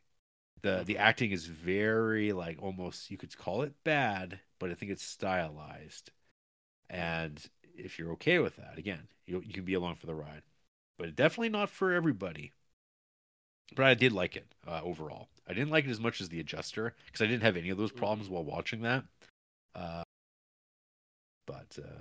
yeah, I don't want to even talk about The Adjuster. I don't plan to watch it. No, that's fine. I mean, I wouldn't be like RJ, dog. You gotta watch Trust. I'll tell you. I'll let you know. I'll let you know if I see a Hal Hartley. If I see a Hal Hartley, I think you'll like. I'll let you know. This wouldn't be. You usually do. You usually do. And I don't. And do I ever steer you wrong, RJ? Well, there was this one time that there are a couple movies that made their way to me. You got the shingles regardless. Well, all I can say is that my life changed drastically, and not for the better, after those events. So yeah. It's pretty hard out there for a kid like me. That's right. You're not doing yourself any favors. Oh, no. I'm not trying to help myself. I'm trying to put myself down into the ground. You know what I mean? Mm-hmm. But, yeah. Almost there. But look at that, RJ. I watch movies. I know. It's wild. Almost like if something is like worthwhile, you'll actually watch it. Yeah, that's how it feels. It's so easy. It's so easy to watch. Like when you actually want to watch something, and you're like, "Oh yeah, I know I'd like that." It turns out having to watch a movie when you don't want to watch it might not be the ideal environment to be doing so.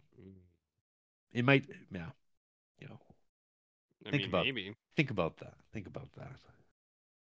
I'll think about whatever I want to think about. You know what I mean? That's right.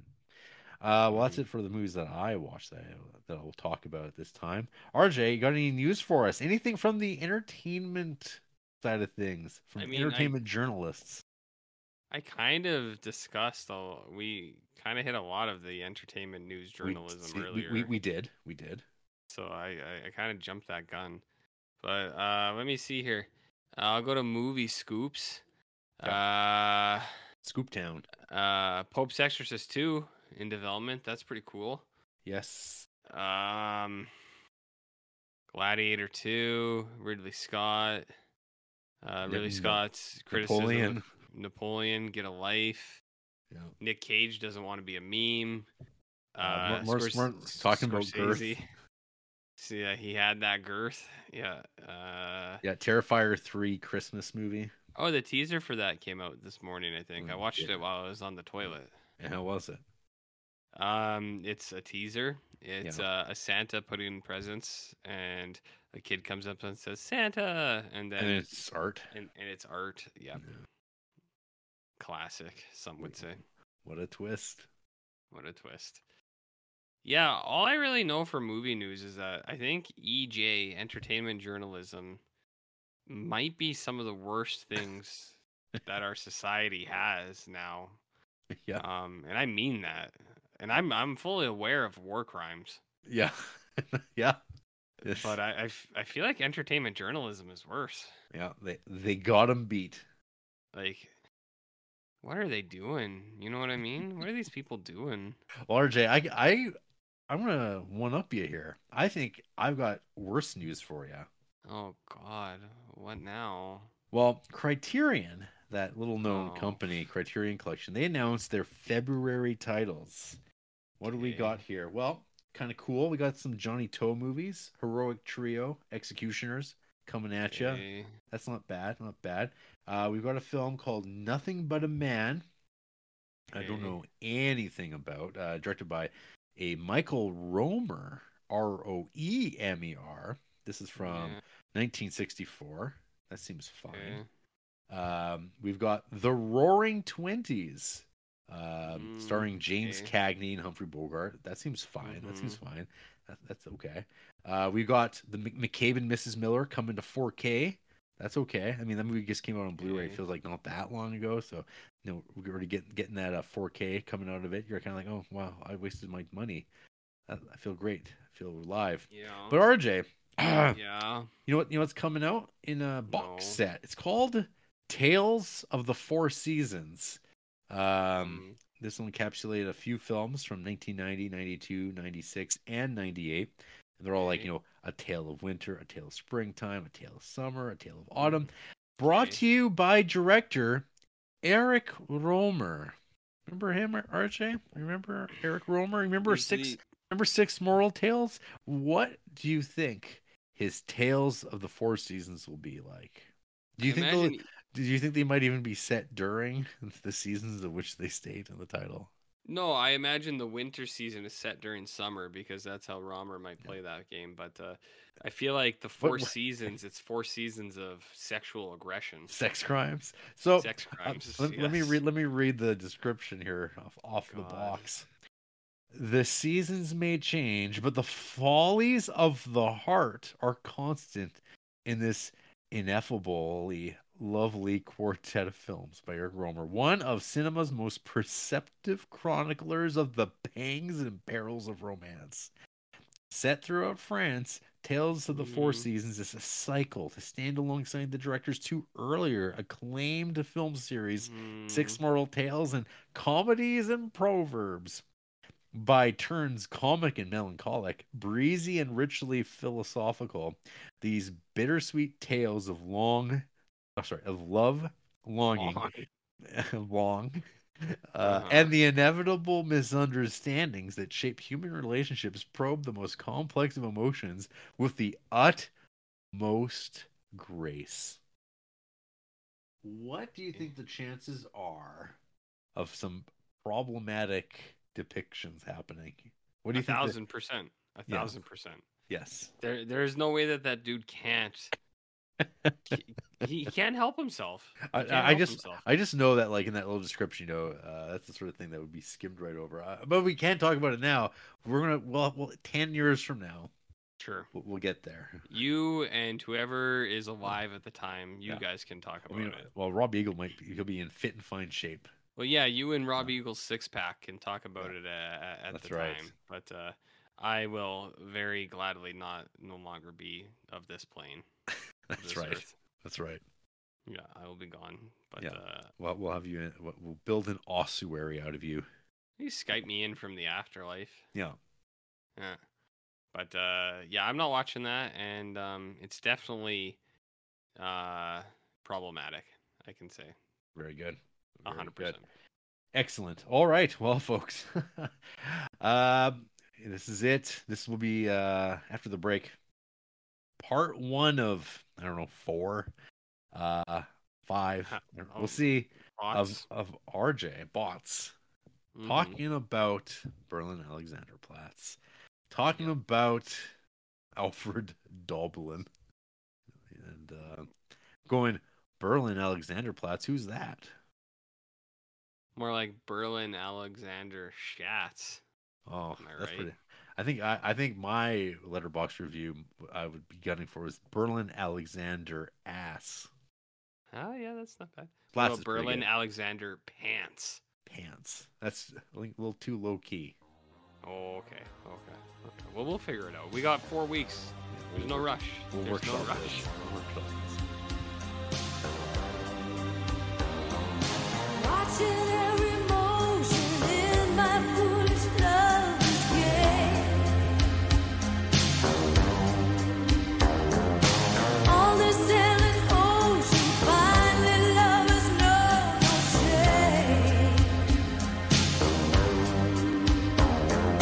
Turning and returning to some secret place inside.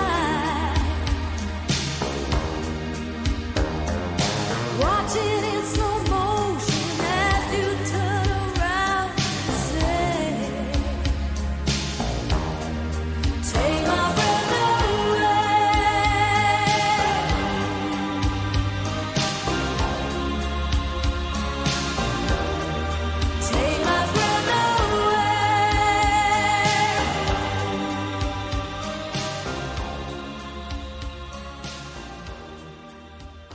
And we're back. This is the Criterion Creeps podcast. And tonight, we're talking about Berlin Alexanderplatz from 1980, directed by Rainier Werner Fassbinder. And RJ, this is part one of a yet to be determined number of episodes. We're going to talk about the first three as the title card of the series begins. We're informed that it is 13 parts and an epilogue. Not 14 parts, but 13 and an epilogue. And a very brief synopsis from Letterboxd. In late 1920s Berlin, Franz Bieberkopf is released from prison and vows to go straight.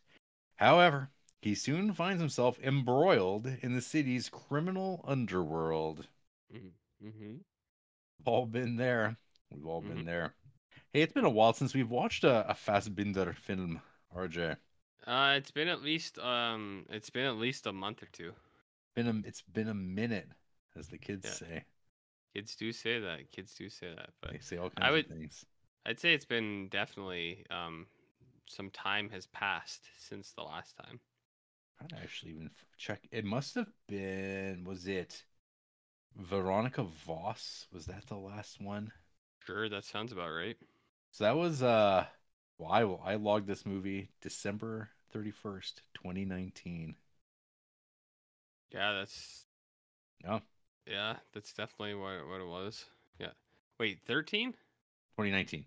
Oh, okay. I was gonna say 13. I was like, that's a long ass time ago. 2019. Yeah, December 31st, 2019.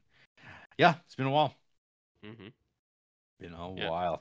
And you've been missing them every day. Well, and I was thinking back to what did we think? What did I think? What did you think of Fassbinder at the time? I think you were positive. On most of the Fassbinders, yep. Yeah, because there's the trilogy we watched, and then there was Ali, Fear Eats the Soul. Yeah. I think that I was pretty positive on most of them, yes. Okay, so at the prospect of watching a 15-hour movie, this is, we're talking about this is Twin Peaks: The Return, which I think is 17 hours long, but not part of the collection yet. Not part of the collection yet, as well as, it's not Twin Peaks, it's not David Lynch. Yes. And this is, which is subject matter that we're here for. This is Berlin Alexanderplatz, an adaptation of a book, a German book that neither of us have ever read. And I don't know if anybody really reads Berlin Alexanderplatz anymore. I think it's part of the the American curriculum, in the school systems. Right. Yeah, it's like grade 8 or something like that. Yeah. But yeah, I mean, it seems like, according to Letterboxd logs, people have watched this and they seem to be very positive on it. The one thing about that, though, of course, is these are people who I would assume have completed watching it in its entirety and really enjoyed it. We don't know about people who might have not finished watching it necessarily, but I mean, that wouldn't stop someone from logging it prematurely either. Interesting. You think people would log this without seeing the whole 15 hours? I think they might. I think they might be. I think they might be that kind of dishonest. Are you on board with that? Cheating on Letterboxd. Wow. Can you imagine? I genuinely can't. I'm really not sure what to think about that. So first of all, RJ, I mean, so people could listen to other Fassbinder episodes that we've done, which is just like the 4, I suppose. Tell me what you know about the Weimar Republic. I don't know if there's anything that I don't know, to be honest. Okay. Well, I'll start anywhere. I wait. Well, it's a republic. And it's after the Weimar. Oh, I see. And I don't really think I need to go past that. I think that's pretty much that's it. That's it. Very well. So I feel pretty good about that. Okay. Well, how about I'll throw you a bone here, RJ. Okay. The Weimar Republic is the name given to the German government between the end of the imperial period, that's when World War I ended, and the beginning of Nazi Germany, 1933. The Weimar Republic and period draws its name from the town of Weimar in central Germany, where the Constitutional Assembly met. So what I'm hearing is what I just said to you. You just repeated that back to me. Yeah, exactly. Yeah. Okay. Interesting. Perfect. So that is the time period in which this book was released, 1929, by a man named Alfred Doblin. It's an example of modernist literature. You know, you got your James Joyce's. You know, James Joyce, RJ. I've heard. Big fan of Ulysses, I'm sure. Sure. And yeah, so this is a case where the film is set in the period in which the book was released, but made, you know, in 1979 or 1980, released in 1980, 60 years after. So it's got a little bit of hindsight about how things were going, because one of the things that this book is about is talking about, you know, the ascendancy of Nazism. So here in 1929, people are like, yeah, there's these National Socialist guys running around. Bolsheviks are running around, and things don't feel great. And we all know they knew, you know, back in 1929, these are bad people. Like these people don't have good intentions. They talk a good game, and they're capturing the hearts and minds of the citizenry. And it's a parliamentary system. You only gotta get that third of a vote. And yeah, you got them floating about. People are like, they're bad news, and turns out they were right. So this book came out, you know, before that all started really coalesce into the progression of time. But now you have a movie here, which is going to be able to be like, yes, it was, and here's the story as well. But to what end, you might ask? So anyway, Fassbinder released this. He was dead like 2 years later, I think. He died in 1982 from his I believe it's described on his Wikipedia as a cocktail of cocaine and barbiturates or something like that. So I don't want to like assume anything, but do you think it was this that killed him? I don't know. We've got a few weeks to figure it out. Okay. So this aired on German TV weekly. There's a lot of talk about this being controversial as it aired. Well, also I don't know yet for sure, because we haven't finished watching it, you and I. So this is, people are going to be getting us live reacting, I guess, in some ways to our viewing experience week to week. We're going to be again doing 3 or so a week. But I hear a lot about this epilogue, and I've seen a screenshot of the epilogue, and I'm like, what in the world is this? And the titles, when I see them, I just start going, what is this, Neon Genesis Evangelion? Really? That sounds good, though. But the ending, though, and apparently the ending is wild. It's wild, and it's like a dream sequence or something like that. We'll see. We'll see. But you got titles like The Punishment Begins, like episode 1, which is a great place to start. This aired actually October 12th, 1980, and has a runtime of 82 minutes. So essentially, it's a feature film in itself. It's like your 30th birthday, wasn't it? Yeah. Oh wow, incredible. Oh wow. So, just a synopsis here. Berlin, 1928, so a year before the book would have come out. Franz Beverkoff is released after serving 4 years in Tegel prison for killing his girlfriend, Ida. After settling into his old apartment, he visits Mina, Ida's sister, and rapes her. In a flashback, we see Franz kill Ida with a cream whip after correctly suspecting she was about to leave him. Franz later runs into his old friend Mek and has a drink with him in Max's bar, a local place. There he meets Lena Przyzolbia, a young Polish woman who moves in with him. He receives notification from the Berlin police that he is barred from living in certain Berlin districts and surrounding municipalities under the threat of a fine or imprisonment. Beberkoff places himself under the supervision of a charity called Prisoner's Aid, to which he must report once a month while remaining in employment. By doing this, he is able to remain in Berlin. So, The title Berlin Alexanderplatz is in reference to like a portion, like a section of Berlin, Alexanderplatz, and that is where this movie's set. I guess.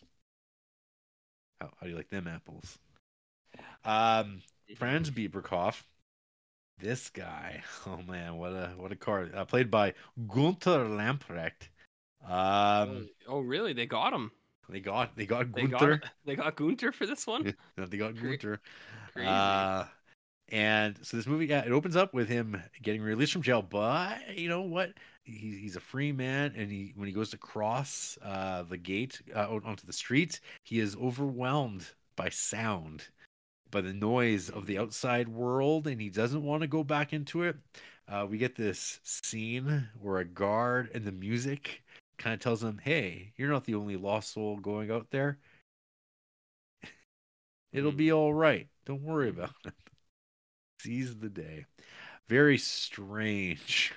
Like, where I'm like, what is this? It seems like very melodramatic, but like kind of self-aware. You're like, I don't think that Rainier buys this. This is about is this man going to recommit? Is he a reprobate, RJ? I'd prefer not to say until the time is right. So Tegel seems to be this like, it's a prison in like this urban environment. And so of course, Franz goes off on his way.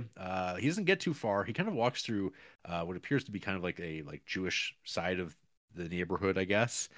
And he has like another one of these attacks. There's this scene where I can't remember the name of the character. He's not reappeared yet. I think his name is Kanye. Kanye. Oh, yeah, or something like that. Yeah. So he gets told a story, and it's like, I'm not sure if they're brothers. And it's like, it's like, I don't think it's meant. It's like said what they are to each other. It's like this red-haired like Jewish man, and then like the other, I don't know, brother or friend, kind of sends this Franz guy packing. There's a dispute about this. Why are you always helping these people? Well, he comes home. He's like, "You're not telling stories again." He's like, "Is this guy telling you stories?" Yeah. Get him out of here. He says he knows better than to be telling stories over here. He's like, So he gets back. So he goes and finds his old apartment that's being kept by the lady from Ali Fear Eats the Soul. She's very excited to have him back. It's just the way that it was, just a little dingier, a little dustier, darker. And everyone's just like a little like, oh, it's great to have you back, Franz. It's been 4 years. And you're like, okay, so what do you do? And you find out, oh, he beat his girlfriend to death. That old chestnut. Hey? And you're like, oh, okay. All right. His old friend Meg's like, hey, Franz, let's go for a drink. Hey, brother. Let's go for a drink. Implication here in the first few episodes we watched is Meg is part of the criminal world still. And at this point, like, so I don't know if you've done any reading up ahead. I don't know how. About any of the characters and stuff like that.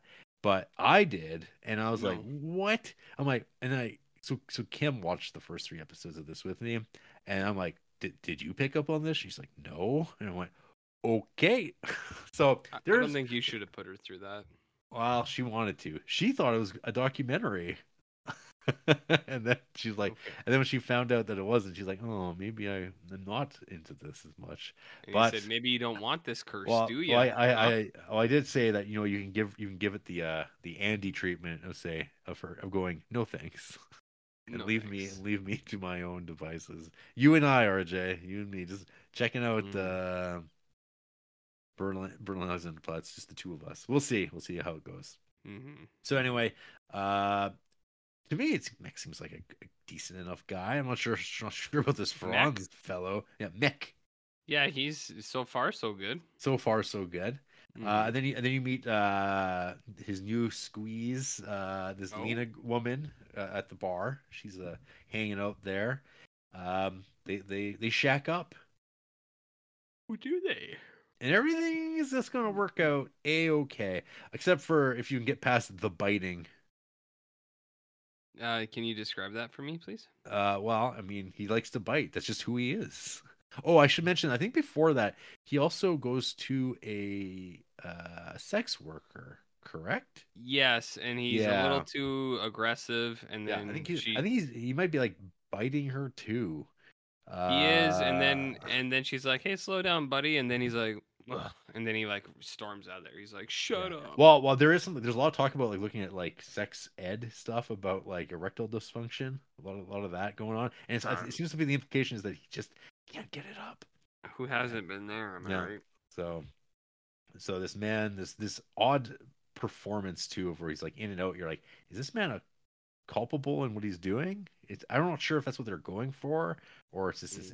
I don't know. I'm not sure yet. We'll see how it shapes up.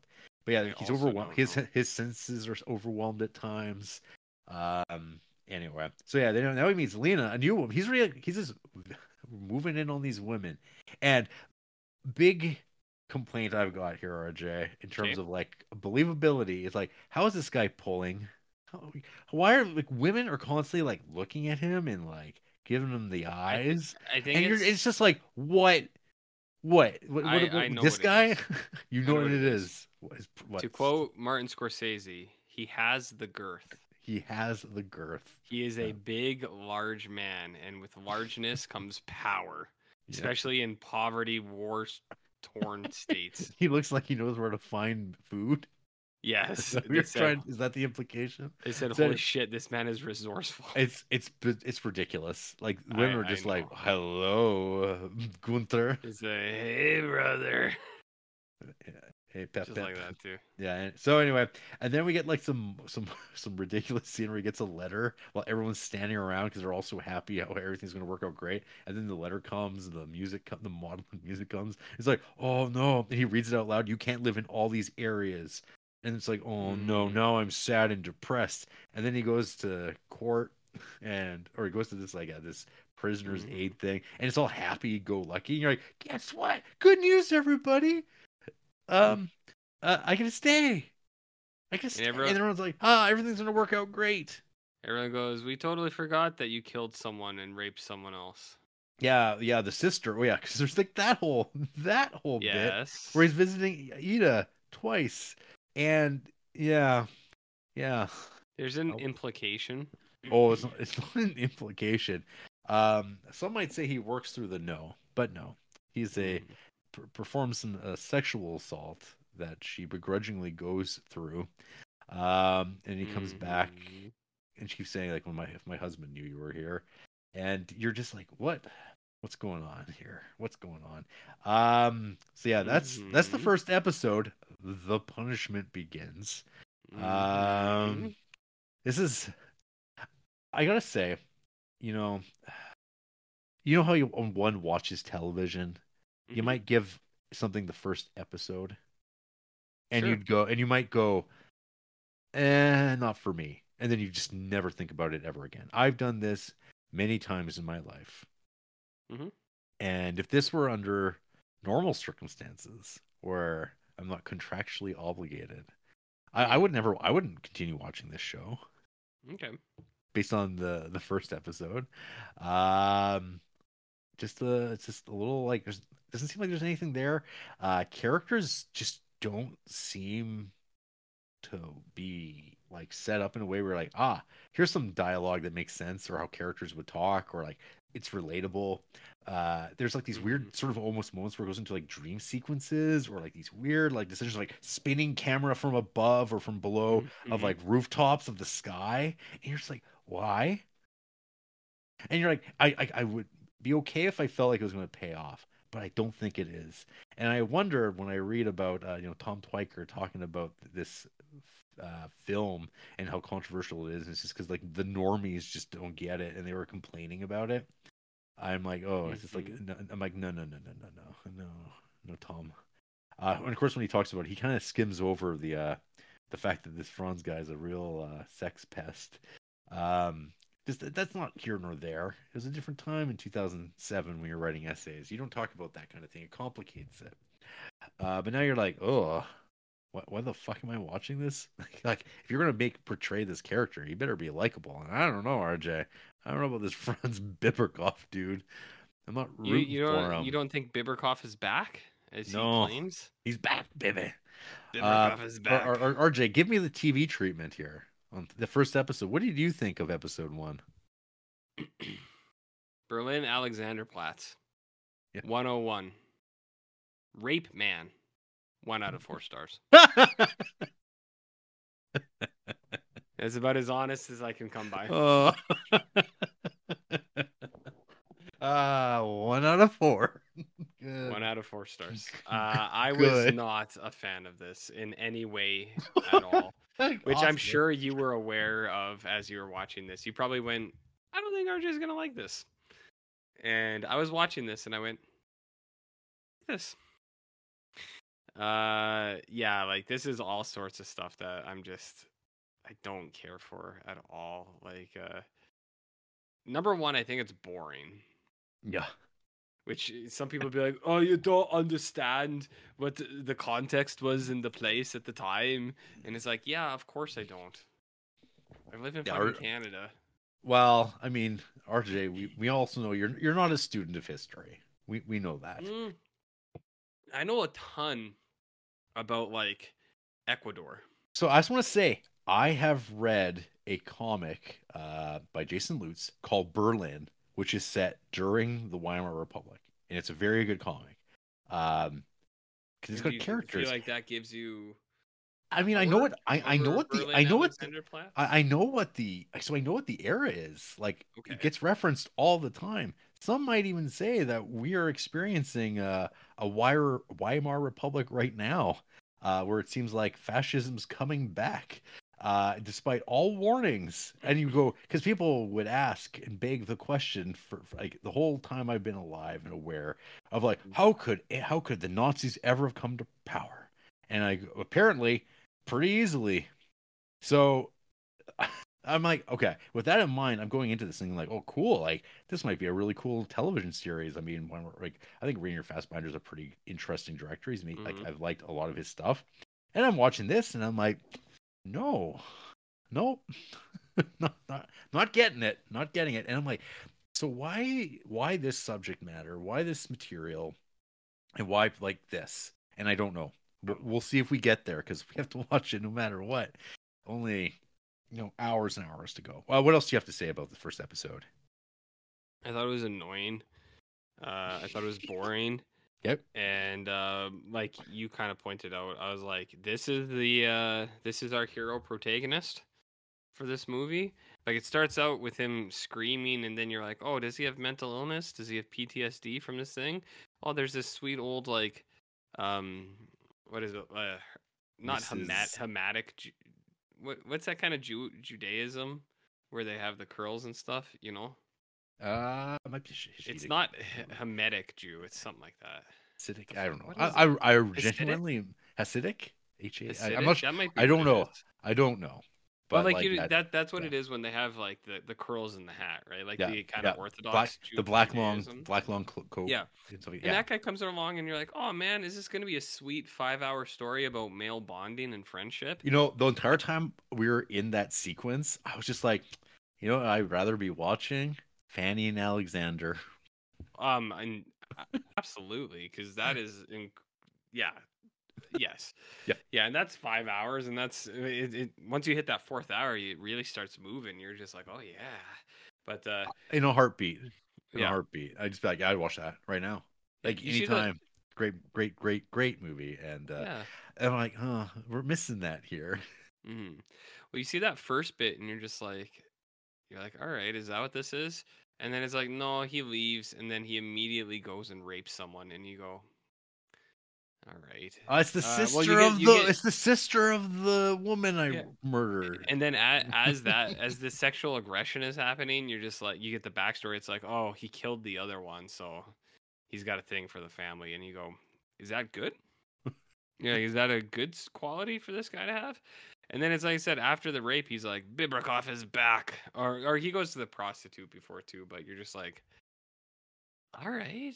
And like his whole thing is he's like, I was in prison. And it's like, yeah, a lot of people go to prison, man. Doesn't make you special. Okay, you're not special because of this. So yeah, I watched this first one and I went, oh boy. Did you say the punishment has begun?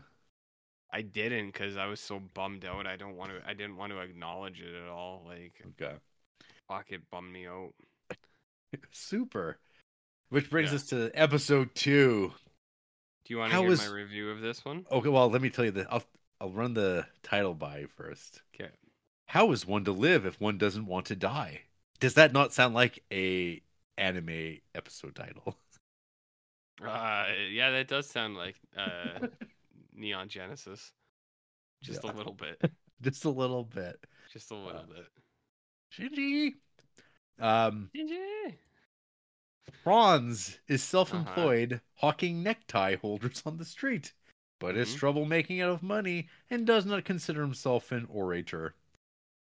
After turning down the opportunity to sell sex education manuals, wow, he doesn't turn it down. He does, and then Lena Haidt is like, "What the fuck are you doing, you pervert?" He is talked into selling the Nazi newspaper Volkischer Beobachter and wearing a swastika armband. In the subway, Franz is confronted by a Jewish man selling hot sausages, but denies being anti-Semitic, and Dresky, with 2 other men also known to him. Dresky admires Lenin and the Soviet Union, but Franz responds by decrying revolution and their Weimar Republic. At Max's bar, Dresky and his friends sing the Internationale to provoke Franz, to which he responds by singing the 19th century patriotic songs, The Watch on the Rhine, in Ich hat einen Kameraden. At the top of his voice, Franz accuses them of being loudmouths and crooks before almost collapsing. The other men return to their table. Outside, Franz meets Lena. He rambles about what has just happened. The men he just met cannot understand life and do not know what it is like to be in prison. RG, can hit me with your review. Okay, so you might remember my first review was Rape Man. Yeah. That was 101. I have a feeling I know what it is for episode 2. 101 was Rape Man. 102, Nazi Man. 1 out of 4 stars. Oh, damn. Maybe 1.5. This one was better than the first one. So this is the one where I dozed off for about 10 minutes. And then I fell asleep in all 3 of these episodes. Kim, I only did on the second one. Kim filled me in, so I didn't have to go back. You're all. If I only went I out. was so lucky. I know. Yeah, you need a co-viewer to have a prompter to fill me in later. No, I was flying. I'm on an island on this one. I went right out. My head was on her, and then she's like, yeah, I can feel your head get heavier at one point. As I just went, and then I don't know. I was just like, I was resting my eyes, my thinking just drifted away to more interesting things, and then I was just like, what? Oh, all right, then I'm good. So, anyways, Franz he's gonna hawk neckties to make some money. He's doing it on the street, and one thing of note here that they don't mention in this little write-up is while he's doing it, there's this woman in a car who's like looking at him, and Lena sees this. She's like, "Who's that?" And because this woman comes over and gives him some money, and then runs back to the car, and you're like, "I don't know, who the fuck's that?" And it's like, "Who is this woman? Like, I've never seen her. There's no name." And you're like, "Whatever. We'll see if anything comes of it or of the like." So yeah, then he's like, well, he goes back to the guy down in the subway, like wherever it is, and he's like, yeah, these neckties, I just can't, I'm not selling them that way. He's like, well, you could sell these sex ed manuals, and he's like, ooh. So essentially, it's like, yeah, these things where it's just like a way to distribute pornography, I think. Pornography. And there's a whole scene where where it's like Gunter playing Franz. He like can recite this stuff fully in this like very theatrical manner, not looking down at it. Like he's just delivering a monologue, very peculiar. And he's describing this like this gay encounter, I guess, of something he's just read, and Lena's just like, what the fuck are you reading, you degenerate? And she's just like, what kind of a man are you? She said, "A story, huh? Aren't you?" Yeah. She said, "You're the homo sex boy, aren't you? Aren't you?" And then she really. So she's like, "You're going to take these back to that peddler of filth." And he's like, "Okay, well, I guess I'll sell Nazi newspapers now." Yeah. I do think this is about where I dozed off. So, anyways, Buddy's selling. He's working for the Nazis now. People have problems with that. Some Bolsheviks roll up. Dresky's like, "Whoa, whoa, whoa, dude, what are you doing here?" And I feel like there's something I'm missing here. Oh, I think there's like a bit where I think Franz definitely goes for grabs like a handful with Lena. This is the good times, I think. This might have been the beginning of episode 3. This might have been second 2. And you're just like, man, this guy is sexual aggression, huh? And I'm like, I don't know if it's really always, wanted. But now he's in Xenazi mode. I don't know. All I kind of remember at this point is a long, extended scene of him at the bar. And then there's the Bolsheviks at the other side of it. And there's like threats of fisticuffs, and Franz just won't break. And he's getting more and more radicalized, like because it's almost sort of like obstinance because he doesn't like being yelled at, and so he's like, "Oh yeah, well then I agree with this more." Even like it's very like I don't even know if he believes in it. He's just kind of like, "Well, this is the way things are. I mean, unemployment's like this. These guys have the answers, and you guys are being mean to me, so I'm going to be against you." Very Twitterish, I guess. And these guys are like, the one guy wants to like basically say, "Let's like fucking have a fist fight, you fascist scum." But like Franz just isn't doing it, and the bullshit guy can't bring himself to just like beating this guy up. Yeah. He's like, he won't. It's like, fuck, you won't fight me. I can't like hit you because you won't actually fight me. You're just standing there. And there's this weird like thing where he picks up a chair and he's like holding it in this really stagey way that does not draw you into the narrative at all. It's just like everything about it at this point is just like so uncompelling in terms of like, I don't know, storytelling, I guess. And I mean, it's not like I need a story to draw me into it, but I'm just like, come on, bring me into the scenes at least. Like everyone's just talking at each other, and there's these weird like changes in the dialogue and asides and these voiceover narrations where it's like something you're internal and out. And I guess this might be like part of the modernist literature that it's being an adaptation of. But man, it just complicates things and just crusts it up in the worst ways. And like I have there's no relevance whatsoever to me in terms of the like songs being sung. And you get a lot of that. Oh, there's a bit where he goes to the bar. He goes to that fancy bar. Yep. Yeah, forgot all about that. Where he's being kind of brought into the the Nazi club. Anyways, nothing comes of this exchange by the end, and he goes out, meets Lena, and yeah, he grabs and bites her at night, and the episode ends, and the third episode picks up immediately from there. So, yeah. These things flow one into the other. Yeah. This one, probably my least favorite of the 3. I think this is the one that, yeah, I think this one, Kim thought at least there was some context that she could be like, oh, that was more interesting to her, I guess. And I was just like, I don't know. That's the one that put me right to sleep. So, or for a bit, but I'm like, yeah, I don't know. I'm not feeling this at all. But RJ, 1 out of 4 stars, huh? I didn't like it. I didn't care for it at all. Yeah. Like nice. Like so he rapes the poor gal, and then now she's like, you know what?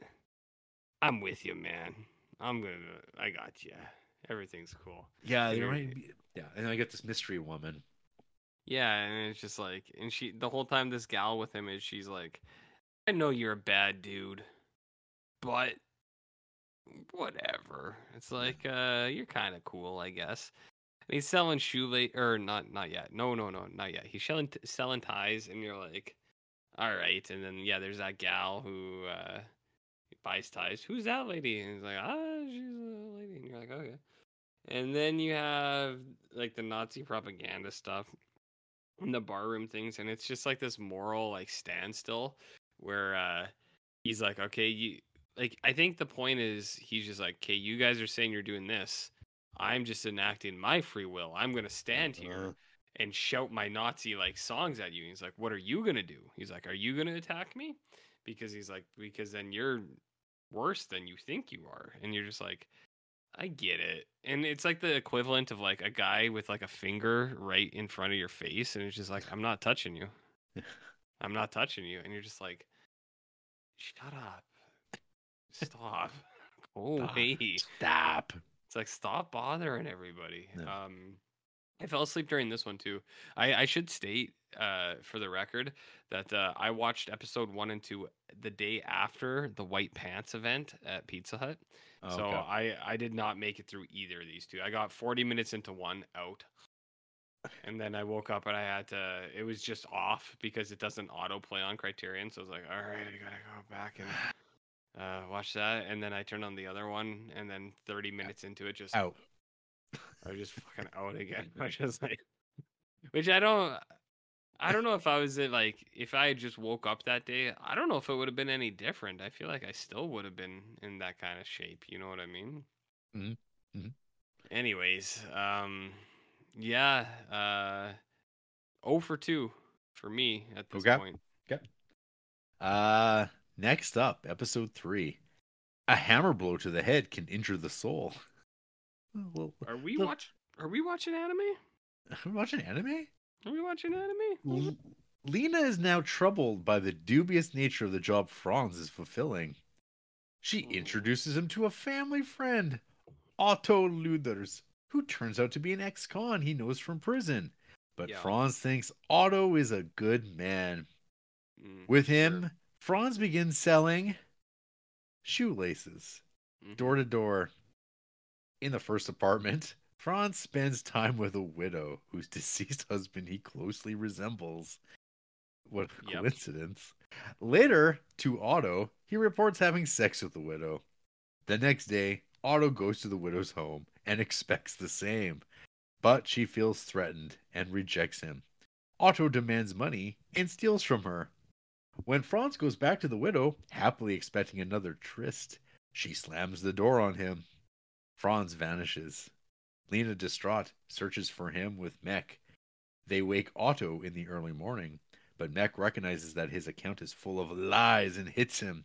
Franz is found in a flop house by Otto, who is immediately threatened with a chair. Good old chairs. Otto offers him a share of the money. Franz realizes has been extorted from the widow, but wanting to go straight, he pours the contents of a chamber pot over Otto.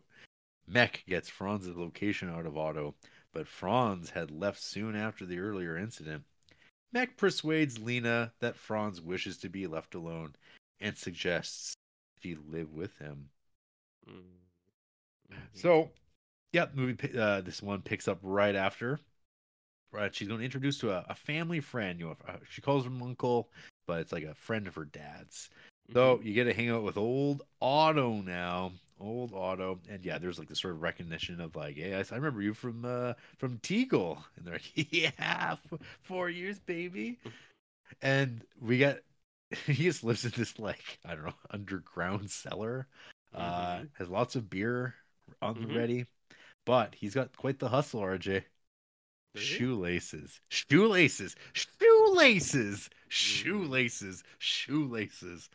I don't know if that was your one-word review or not for this episode, but man, oh man, the amount of times the word shoelace gets said, boy howdy.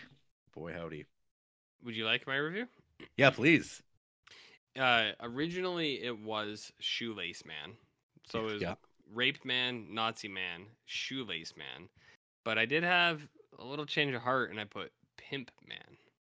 Ooh. And the reason for that, even though he was not willingly Pimp Man, it's kind of what this episode was about. But Shoelace Man was in there too. So Rape Man, Nazi Man, Shoelace Man.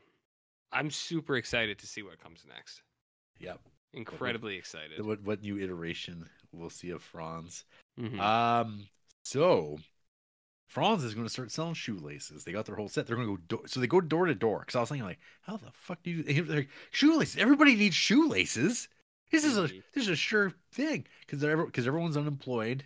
500,000 plus people, or 700,000 people in Berlin are unemployed right now. They're saying, and yes, they're going to sell shoelaces door to door. So the first hit, he goes to a door, and this woman answers, and she's again like, "Whoa, Gunther, you're so sexy," and you're like, "What's going on here?" And he's even like a little bit like, "Well, I mean, geez, I mean, I know that, but I mean, this is curious. Why is she inviting me in right now?" Because he opens up with like, "Hey, do you need some shoelaces for your husband?" She's like, "My husband's dead, but you should come in for some coffee." And he's like, "Don't mind if I do." And he comes in, and it's a very kind of funny bit where he like looks at this like daguerreotype, photograph of, it's the actor. I think it's Gunther with a mustache, and it's like, oh, he looks just like me. And then they have sex off camera, and he shows up at the bar and shows Otto. He's like, "Hey, buddy, I got $20." He's like, $20. It's like, that's right. You're gonna get some of that too, because we're partners, right? And he's like, yeah, this woman, she was hard up for it. She wanted me, and Audrey was like, oh yeah, and so, and of course, there's mention Fran's like, I forgot my kid up there. I forgot the merchandise. I guess I just left so excitedly from there. I left all the shoelaces there. My meal ticket. I'll go back another time and get it. There was when does this happen? Okay, we're not there yet. So anyway, then Otto pays her a visit, and this widow, and he's like, "Yep, you met my buddy Franz yesterday. Yeah, I know he offered you some coffee. Nope, he didn't mention anything else to me. Not a thing about what you might have done otherwise." Well, I mean, I don't know why you think that he would have told me about anything else you would have done, because he didn't tell me anything. What is it that he would have told me if you had done anything? What would have that been? Real smooth, incel man. Real smooth. Incel man. And she's like, no thanks. And he's like, yeah, slut. And yeah, he is like, the incel rage fit because she won't have sex with him. I mean, look at Gunther. I mean, this Otto guy. He looks like that guy from Indiana Jones, whose face melts. The Nazi. Yes, yeah, that's what he looks like. So anyway, he's just like, well, fuck you, and then he like robs her while she's there. He doesn't do anything to her other than commit like mental like assault, I guess. A different kind of threat, I guess, lingering. The threat of sexual violence is there, which he uses to like basically hold her in terror as he robs her. And you're like, good dude. So then he leaves. Then we catch up with our pal. So Otto gets the stuff back, and Franz, I think at this point, he either goes back to get his stuff, and then she's like, get the hell away from me, wants nothing to do with him, and he doesn't understand why. And he's like, what the flowers and everything. Oh no, before that, because I'm not sure why he's still got shoelaces, because he forgot all the stuff with there, or maybe he got it back from Otto. He forgot it there, and the guy went, and he was like, I'm here to collect the materials. But then they met in between and handed it back to her. Okay, so Franz goes to another house, where he just happens to go to a house and opens the door, and this woman, again from the previous episode, who ran over to him and gave him money when he was selling neckties, she's there, and he's all like, I gotta go. And you're like, what the fuck is going on? And after that, he's like, I'm gonna go buy some flowers, I'm gonna buy some carnations, and I'm gonna go visit that woman, have myself a booty call. But now she wants nothing to do with me. And he's all like, I don't understand. I don't know what's happening. And I think at this point too, does he not? He's broken up with Lena, right? They're at he's kind of just abandoned. Like he's fled the scene. Yeah, but it's like, but it's looking for him. Yeah, but it's kind of this like, yeah, you'd be better off without me. Bye. After we were like, we're gonna live here together forever, and she's just suddenly really sad. And you're like, what storytelling? Like, it's just like haphazard. And now her and Mech are going to go on the lookout for Franz because he's just gone. Like he just disappears. Mm-hmm. And yeah, they go and find Otto. Be like, hey, where's Franz? And Otto's like, I don't know nothing. Mm-hmm. And he's like, and then Mech's like, I know your story, you fuck, you lying piece of shit. Mm-hmm. And then eventually, I think they actually, they call it a flop house, but I think Kim said that he actually goes to that charity from the first episode, the Prisoner's Aid thing. That's who he's wound up with, right? Yeah, And so there's he's like there men getting baths in the corner. Yeah, so he gets to hang out there because he's not well. He's not doing great. He's had sort of a backslide, but and then he's of sorts. Of sorts. And anyway, it kind of ends with him like disappearing from there. He's going to go on a journey of some sort, and now Lena and Mech have apparently shacked up. They seem like they'd be a better couple. This Franz guy, I don't know. So RJ, I just want to mention. So the one thing this is spoilers, but oh dear, it might add a little bit of like, oh, that isn't clear at all in these first 3 episodes. So Franz, before he went to jail, he was a pimp, and the woman that he keeps seeing was one of his girls, and his wife was one of his girls as well. So it's like, oh, the pimp killed his like worker. Okay, well, and I was like, what the fuck? Because there's this line about like Lena, because at one point he's talking about how little money he makes, and Lena seemed like, well, maybe I can go make some money. He's like, no, I don't want you to go do that. But I do remember that point. But there's a reason why, and I was like, oh, that would have been information to maybe set up in some way, because at this point you're just like, I don't get this. But okay, so that does come along. I gotta say, I did not look into anything, which you could back me up on. I don't look into this shit at all. Don't. Yeah. I did not want to read any more about Berlin Alexanderplatz than I needed to. Yep. And I was gonna do Shoelace Man, but something about this episode, I was like, this is Pimp Man. I was like, there's a real pimp energy in this episode. I was curious when you said that. Yeah. Yeah, but I didn't look into that at all. It's just like, I was like, I'm getting the energy from him, and I'm getting the energy from Indiana Jones Nazi, because when he's denied sex, it's immediately give me the money. And I was like, I was like, what's going on here? But that's why I said that. It just all kind of fell into place, man. It all fell into place. But yeah, I didn't look into it at all because obviously I don't care. You don't care. No. And I've yet to really see anything in this that would be like, yeah, you should care actually. Yeah, there's nothing to care about yet. Yeah. So, star rating, RJ. Oh, this is a 1 out of 4. Oh, okay. Yeah, I'm 0 for 3 so far in this show. Yeah, I have got nothing out of any of this. And that's fine. Yep. Can't wait to see what comes next. Is all I have to say. Can't wait. Yeah. Can't wait. Yeah. In an episode entitled "A Handful of People in the Depths of Silence." Sounds awesome. Can't wait. Some good titles coming up. A Reaper with the Power of Our Lord. Love has its price. Remember, an oath can be amputated. The sun warms the skin, but burns it sometimes too. About the eternities between the many and the few. Loneliness tears cracks of madness even in walls. Knowledge is power, and the early bird catches the worm. The serpent in the soul of the serpent. The outside and the inside, and the secret of fear of the secret. All sounds awesome.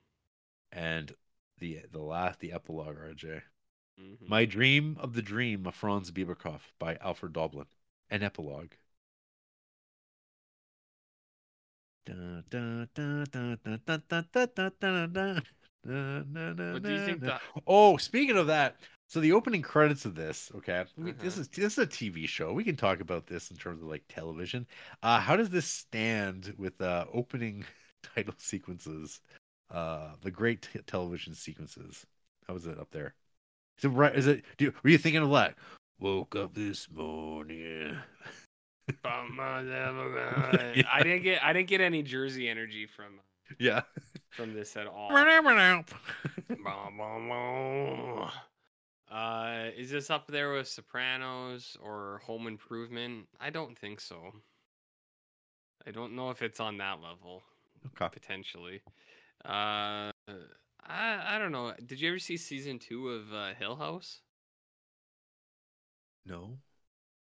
Well, not what was the second one? It wasn't Bly Haunt. Manor.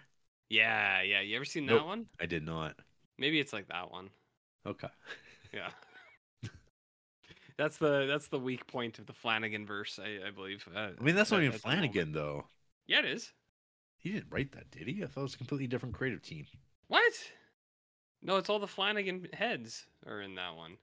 Haunting of In Bly Manor? Bly Manor. He had to have at least directed an episode or two. I thought he had nothing. Yeah, to no, do with he's it. on there. Created by. Huh. He's a director, at least. Interesting. I thought he had nothing to do with it, other than it was just like capitalizing on the other thing. Yeah, he's a director for sure.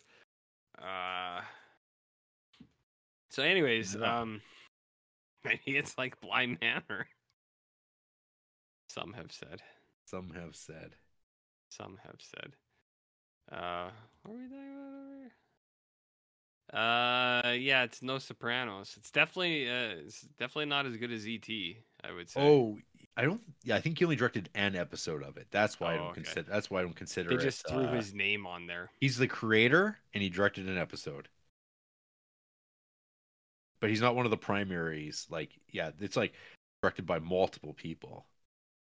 Mm-hmm. Yeah. Okay.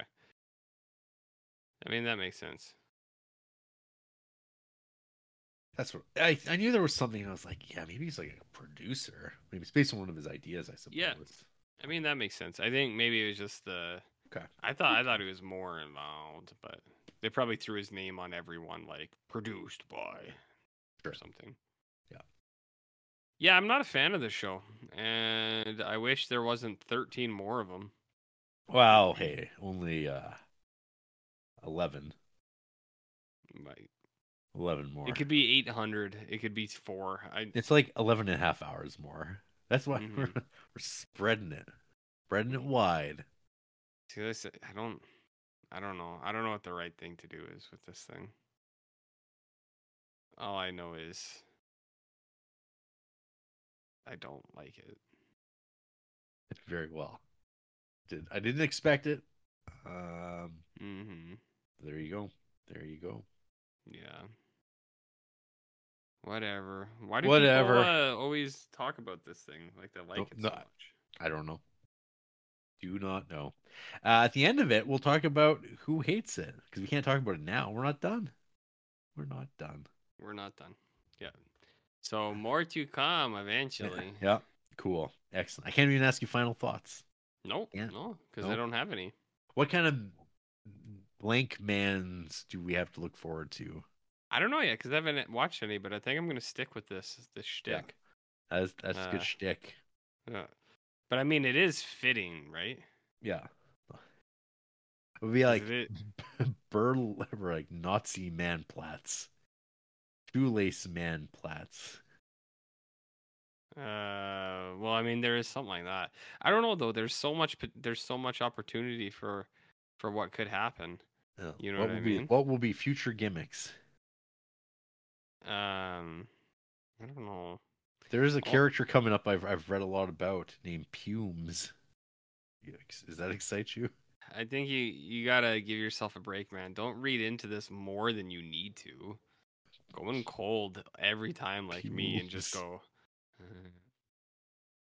Yeah. I mean, I needed to know a little bit about what was coming up. About pubes? Pumes. Oh, I thought it was pubes. I know you did. Rat, there's a guy coming out called Pubes. There's a guy called Rat Pubes, and you go, oh, interesting. Oh, excellent. Well, yeah. until next week, we'll pick this up next time. After the break, RJ is going to be like, why did I ever do this? Why have you forsaken me? I thought that before we started.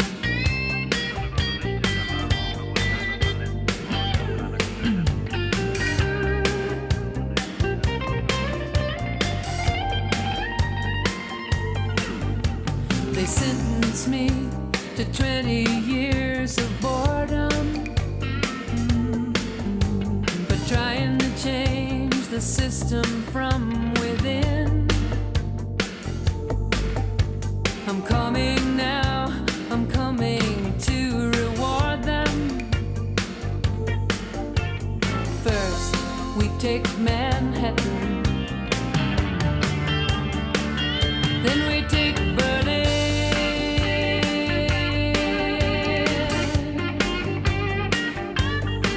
I'm guided by a signal in the heavens. RJ, does Berlin seem like your kind of town? I don't think, based on this, I don't think I ever want to meet a German. Fair. You know what I mean? I don't hold anything against the German people. It's just, if this is what is going on, no thank you. Well, I'm sorry, your German listeners out there. I thought the Italians were insatiable. You can email us at criterioncrease@gmail.com and let RJ know what for. His attack on your fatherland. There's none of them out there. It's okay. It's true. We got a Facebook page still. We got an Instagram. We're on Letterboxd. Sure. I'm Jared Duncan. He's Barnwolf. Sure. We're on SoundCloud. We got iTunes, Google Play. Not Stitcher though. Fuck that. Not anymore. Goddamn, RJ. Next week. Yeah. More. Oh, what is it? What's next week? More Berlin Alexanderplatz. I'm sorry. Oh wow! Incredible. What do you think? That sounds awesome. What do you think Oliver Granger's gonna think about this? He's watching all 3 episodes with his day off. He's got nothing but time. It's a waste of a day off, and I would say don't do that. Yep. Use your time in any other way. You know what though? He's got a choice. He might watch that first epi, and he's gonna go, "Whoa, that's the end of it," or he'll go, "Loving it." He's a glutton just like you though, and he'll be like, even if I hate it, I'm gonna watch it all. You know what I mean? I would say fuck this if I was done with it. We'll see. I gotta watch it all, RJ. Gotta do it for this. Tell me, hey? Maybe some naps to look forward to. Big naps. Big naps. Can't wait. Can't wait. Good night. Yeah.